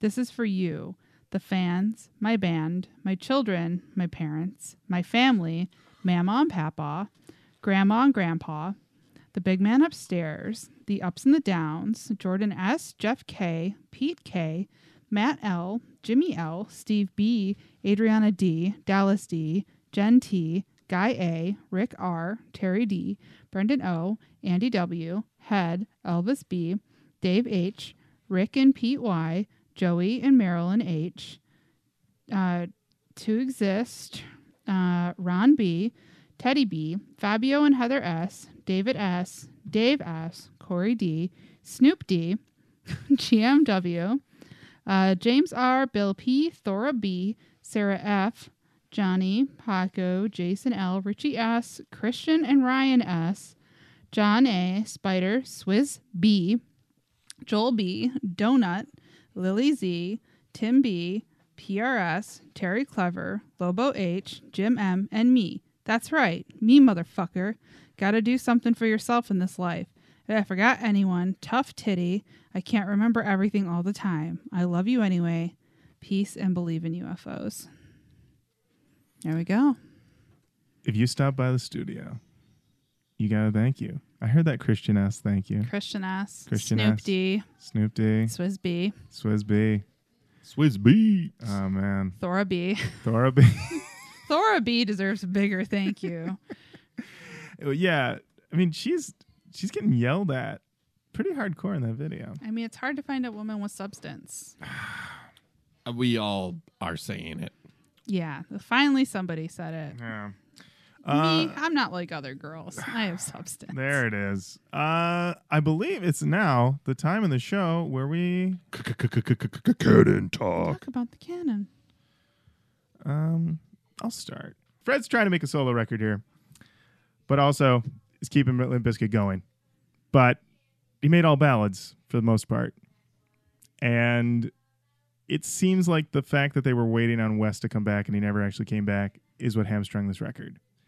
And I think maybe if they had just, when they realized he wasn't coming back, just started anew with Mike or whomever as the full band, as Jimmy Iovine said, then they might have had something a little more substantial. As it stands, I did not have a bad time with this album. Obviously, I really liked it in 2003. I said it was an album that they had to make. But, I mean, Eat You Alive is the only one that I like a lot. But even then, as we've all pointed out, it has a bitter tinge to it that makes it not as appealing as those other songs. Jenny? I don't think that it's a terrible record. I just don't think that anything is canon worthy. I think you're right that Fred was kind of making a solo record. Seems like it was a very weird time in the band's career. And I think it was a weird time for this genre in general. It seems like it was also weirdly informed by having a camera crew there the whole entire time and just waiting for Wes to come back. They should have listened to Jimmy. But they didn't. That said, red light, green light will make me laugh forever, and I'd like to... Red light, green light? Red light, green light. Are you ready to roll? Let me when you're ready to roll. You ready to roll?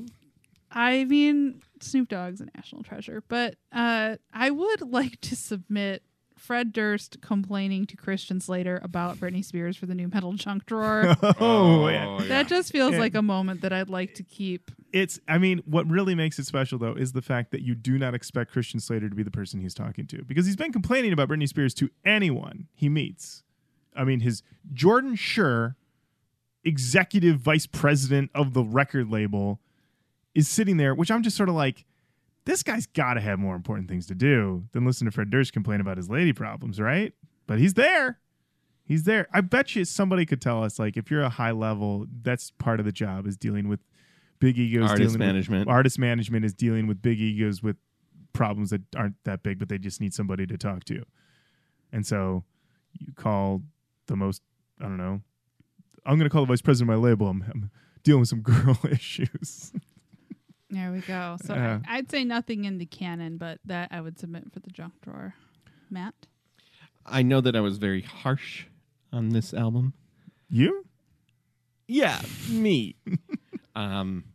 It clearly isn't for me, and it is. I feel like when people say they don't like Limp Bizkit, it's this album, even though they probably have never heard this album. Yeah. It is this album that encapsulates those ideas. Because if I were to put on Rollin' right now, I think we'd all be ready to party. 100%. I think we'd all be feeling fine. I think if we put on Nookie or Break Stuff or any of those earlier tracks, we would all be like, the boys are back. Mm-hmm. It's not fun for the most part. It's a slog through a majority of it. Emotionally, it is narrow, and for the most part, it's not a fun listen. So, and I'm looking to this band for fun, to tell the truth. They made it okay to be an outcast. They made it cool to be an outsider, and this is so inside, it's inaccessible. My opinions, of course, but no to the canon. There's no nu metal on this per se. I mean, like, barely. Yeah, very little. Eat You Alive is somewhat close, but it is a lot more. There's moments, like, there's a couple songs that are like... Yeah, I put it as that the nu metal tag is on here partially because Limp Bizkit is always going to inherently be nu metal. Yeah. It's built into their DNA, and that it has enough rapping tracks on it that the tag makes sense. I don't know if I'd necessarily put it as the first tag on this album. I probably would have put it as the third or fourth. But I still feel like it has, it's Limp Bizkit. It's nu metal, ultimately, at the end of the day. So there you have it, everybody. Another Limp Bizkit episode in the can. Possibly our most epic ever. We'll get you through a couple trips to work. Oh, yeah. And that's it for the episode. Thank you so much for listening. Keep on saying hello to us online, Facebook, Twitter, Instagram, or Roach Coach on all of those. Of course, Coach with a K. Or send us an email, roachcoachpodcast@gmail.com. We'd love to hear from you, your recommendations, your stories. Tell us about the times that you were horny on the main and how that worked out for you. Or not. Until next time. Jenny, thank you. Lauren, thank you. Matt, thank you. Thank you. All right. Bye-bye. Bye. Ain't it funny how time flies, huh? Out of sight, out of mind. Yeah, right. Once again, back it's the incredible subliminal, the incredible D. to work.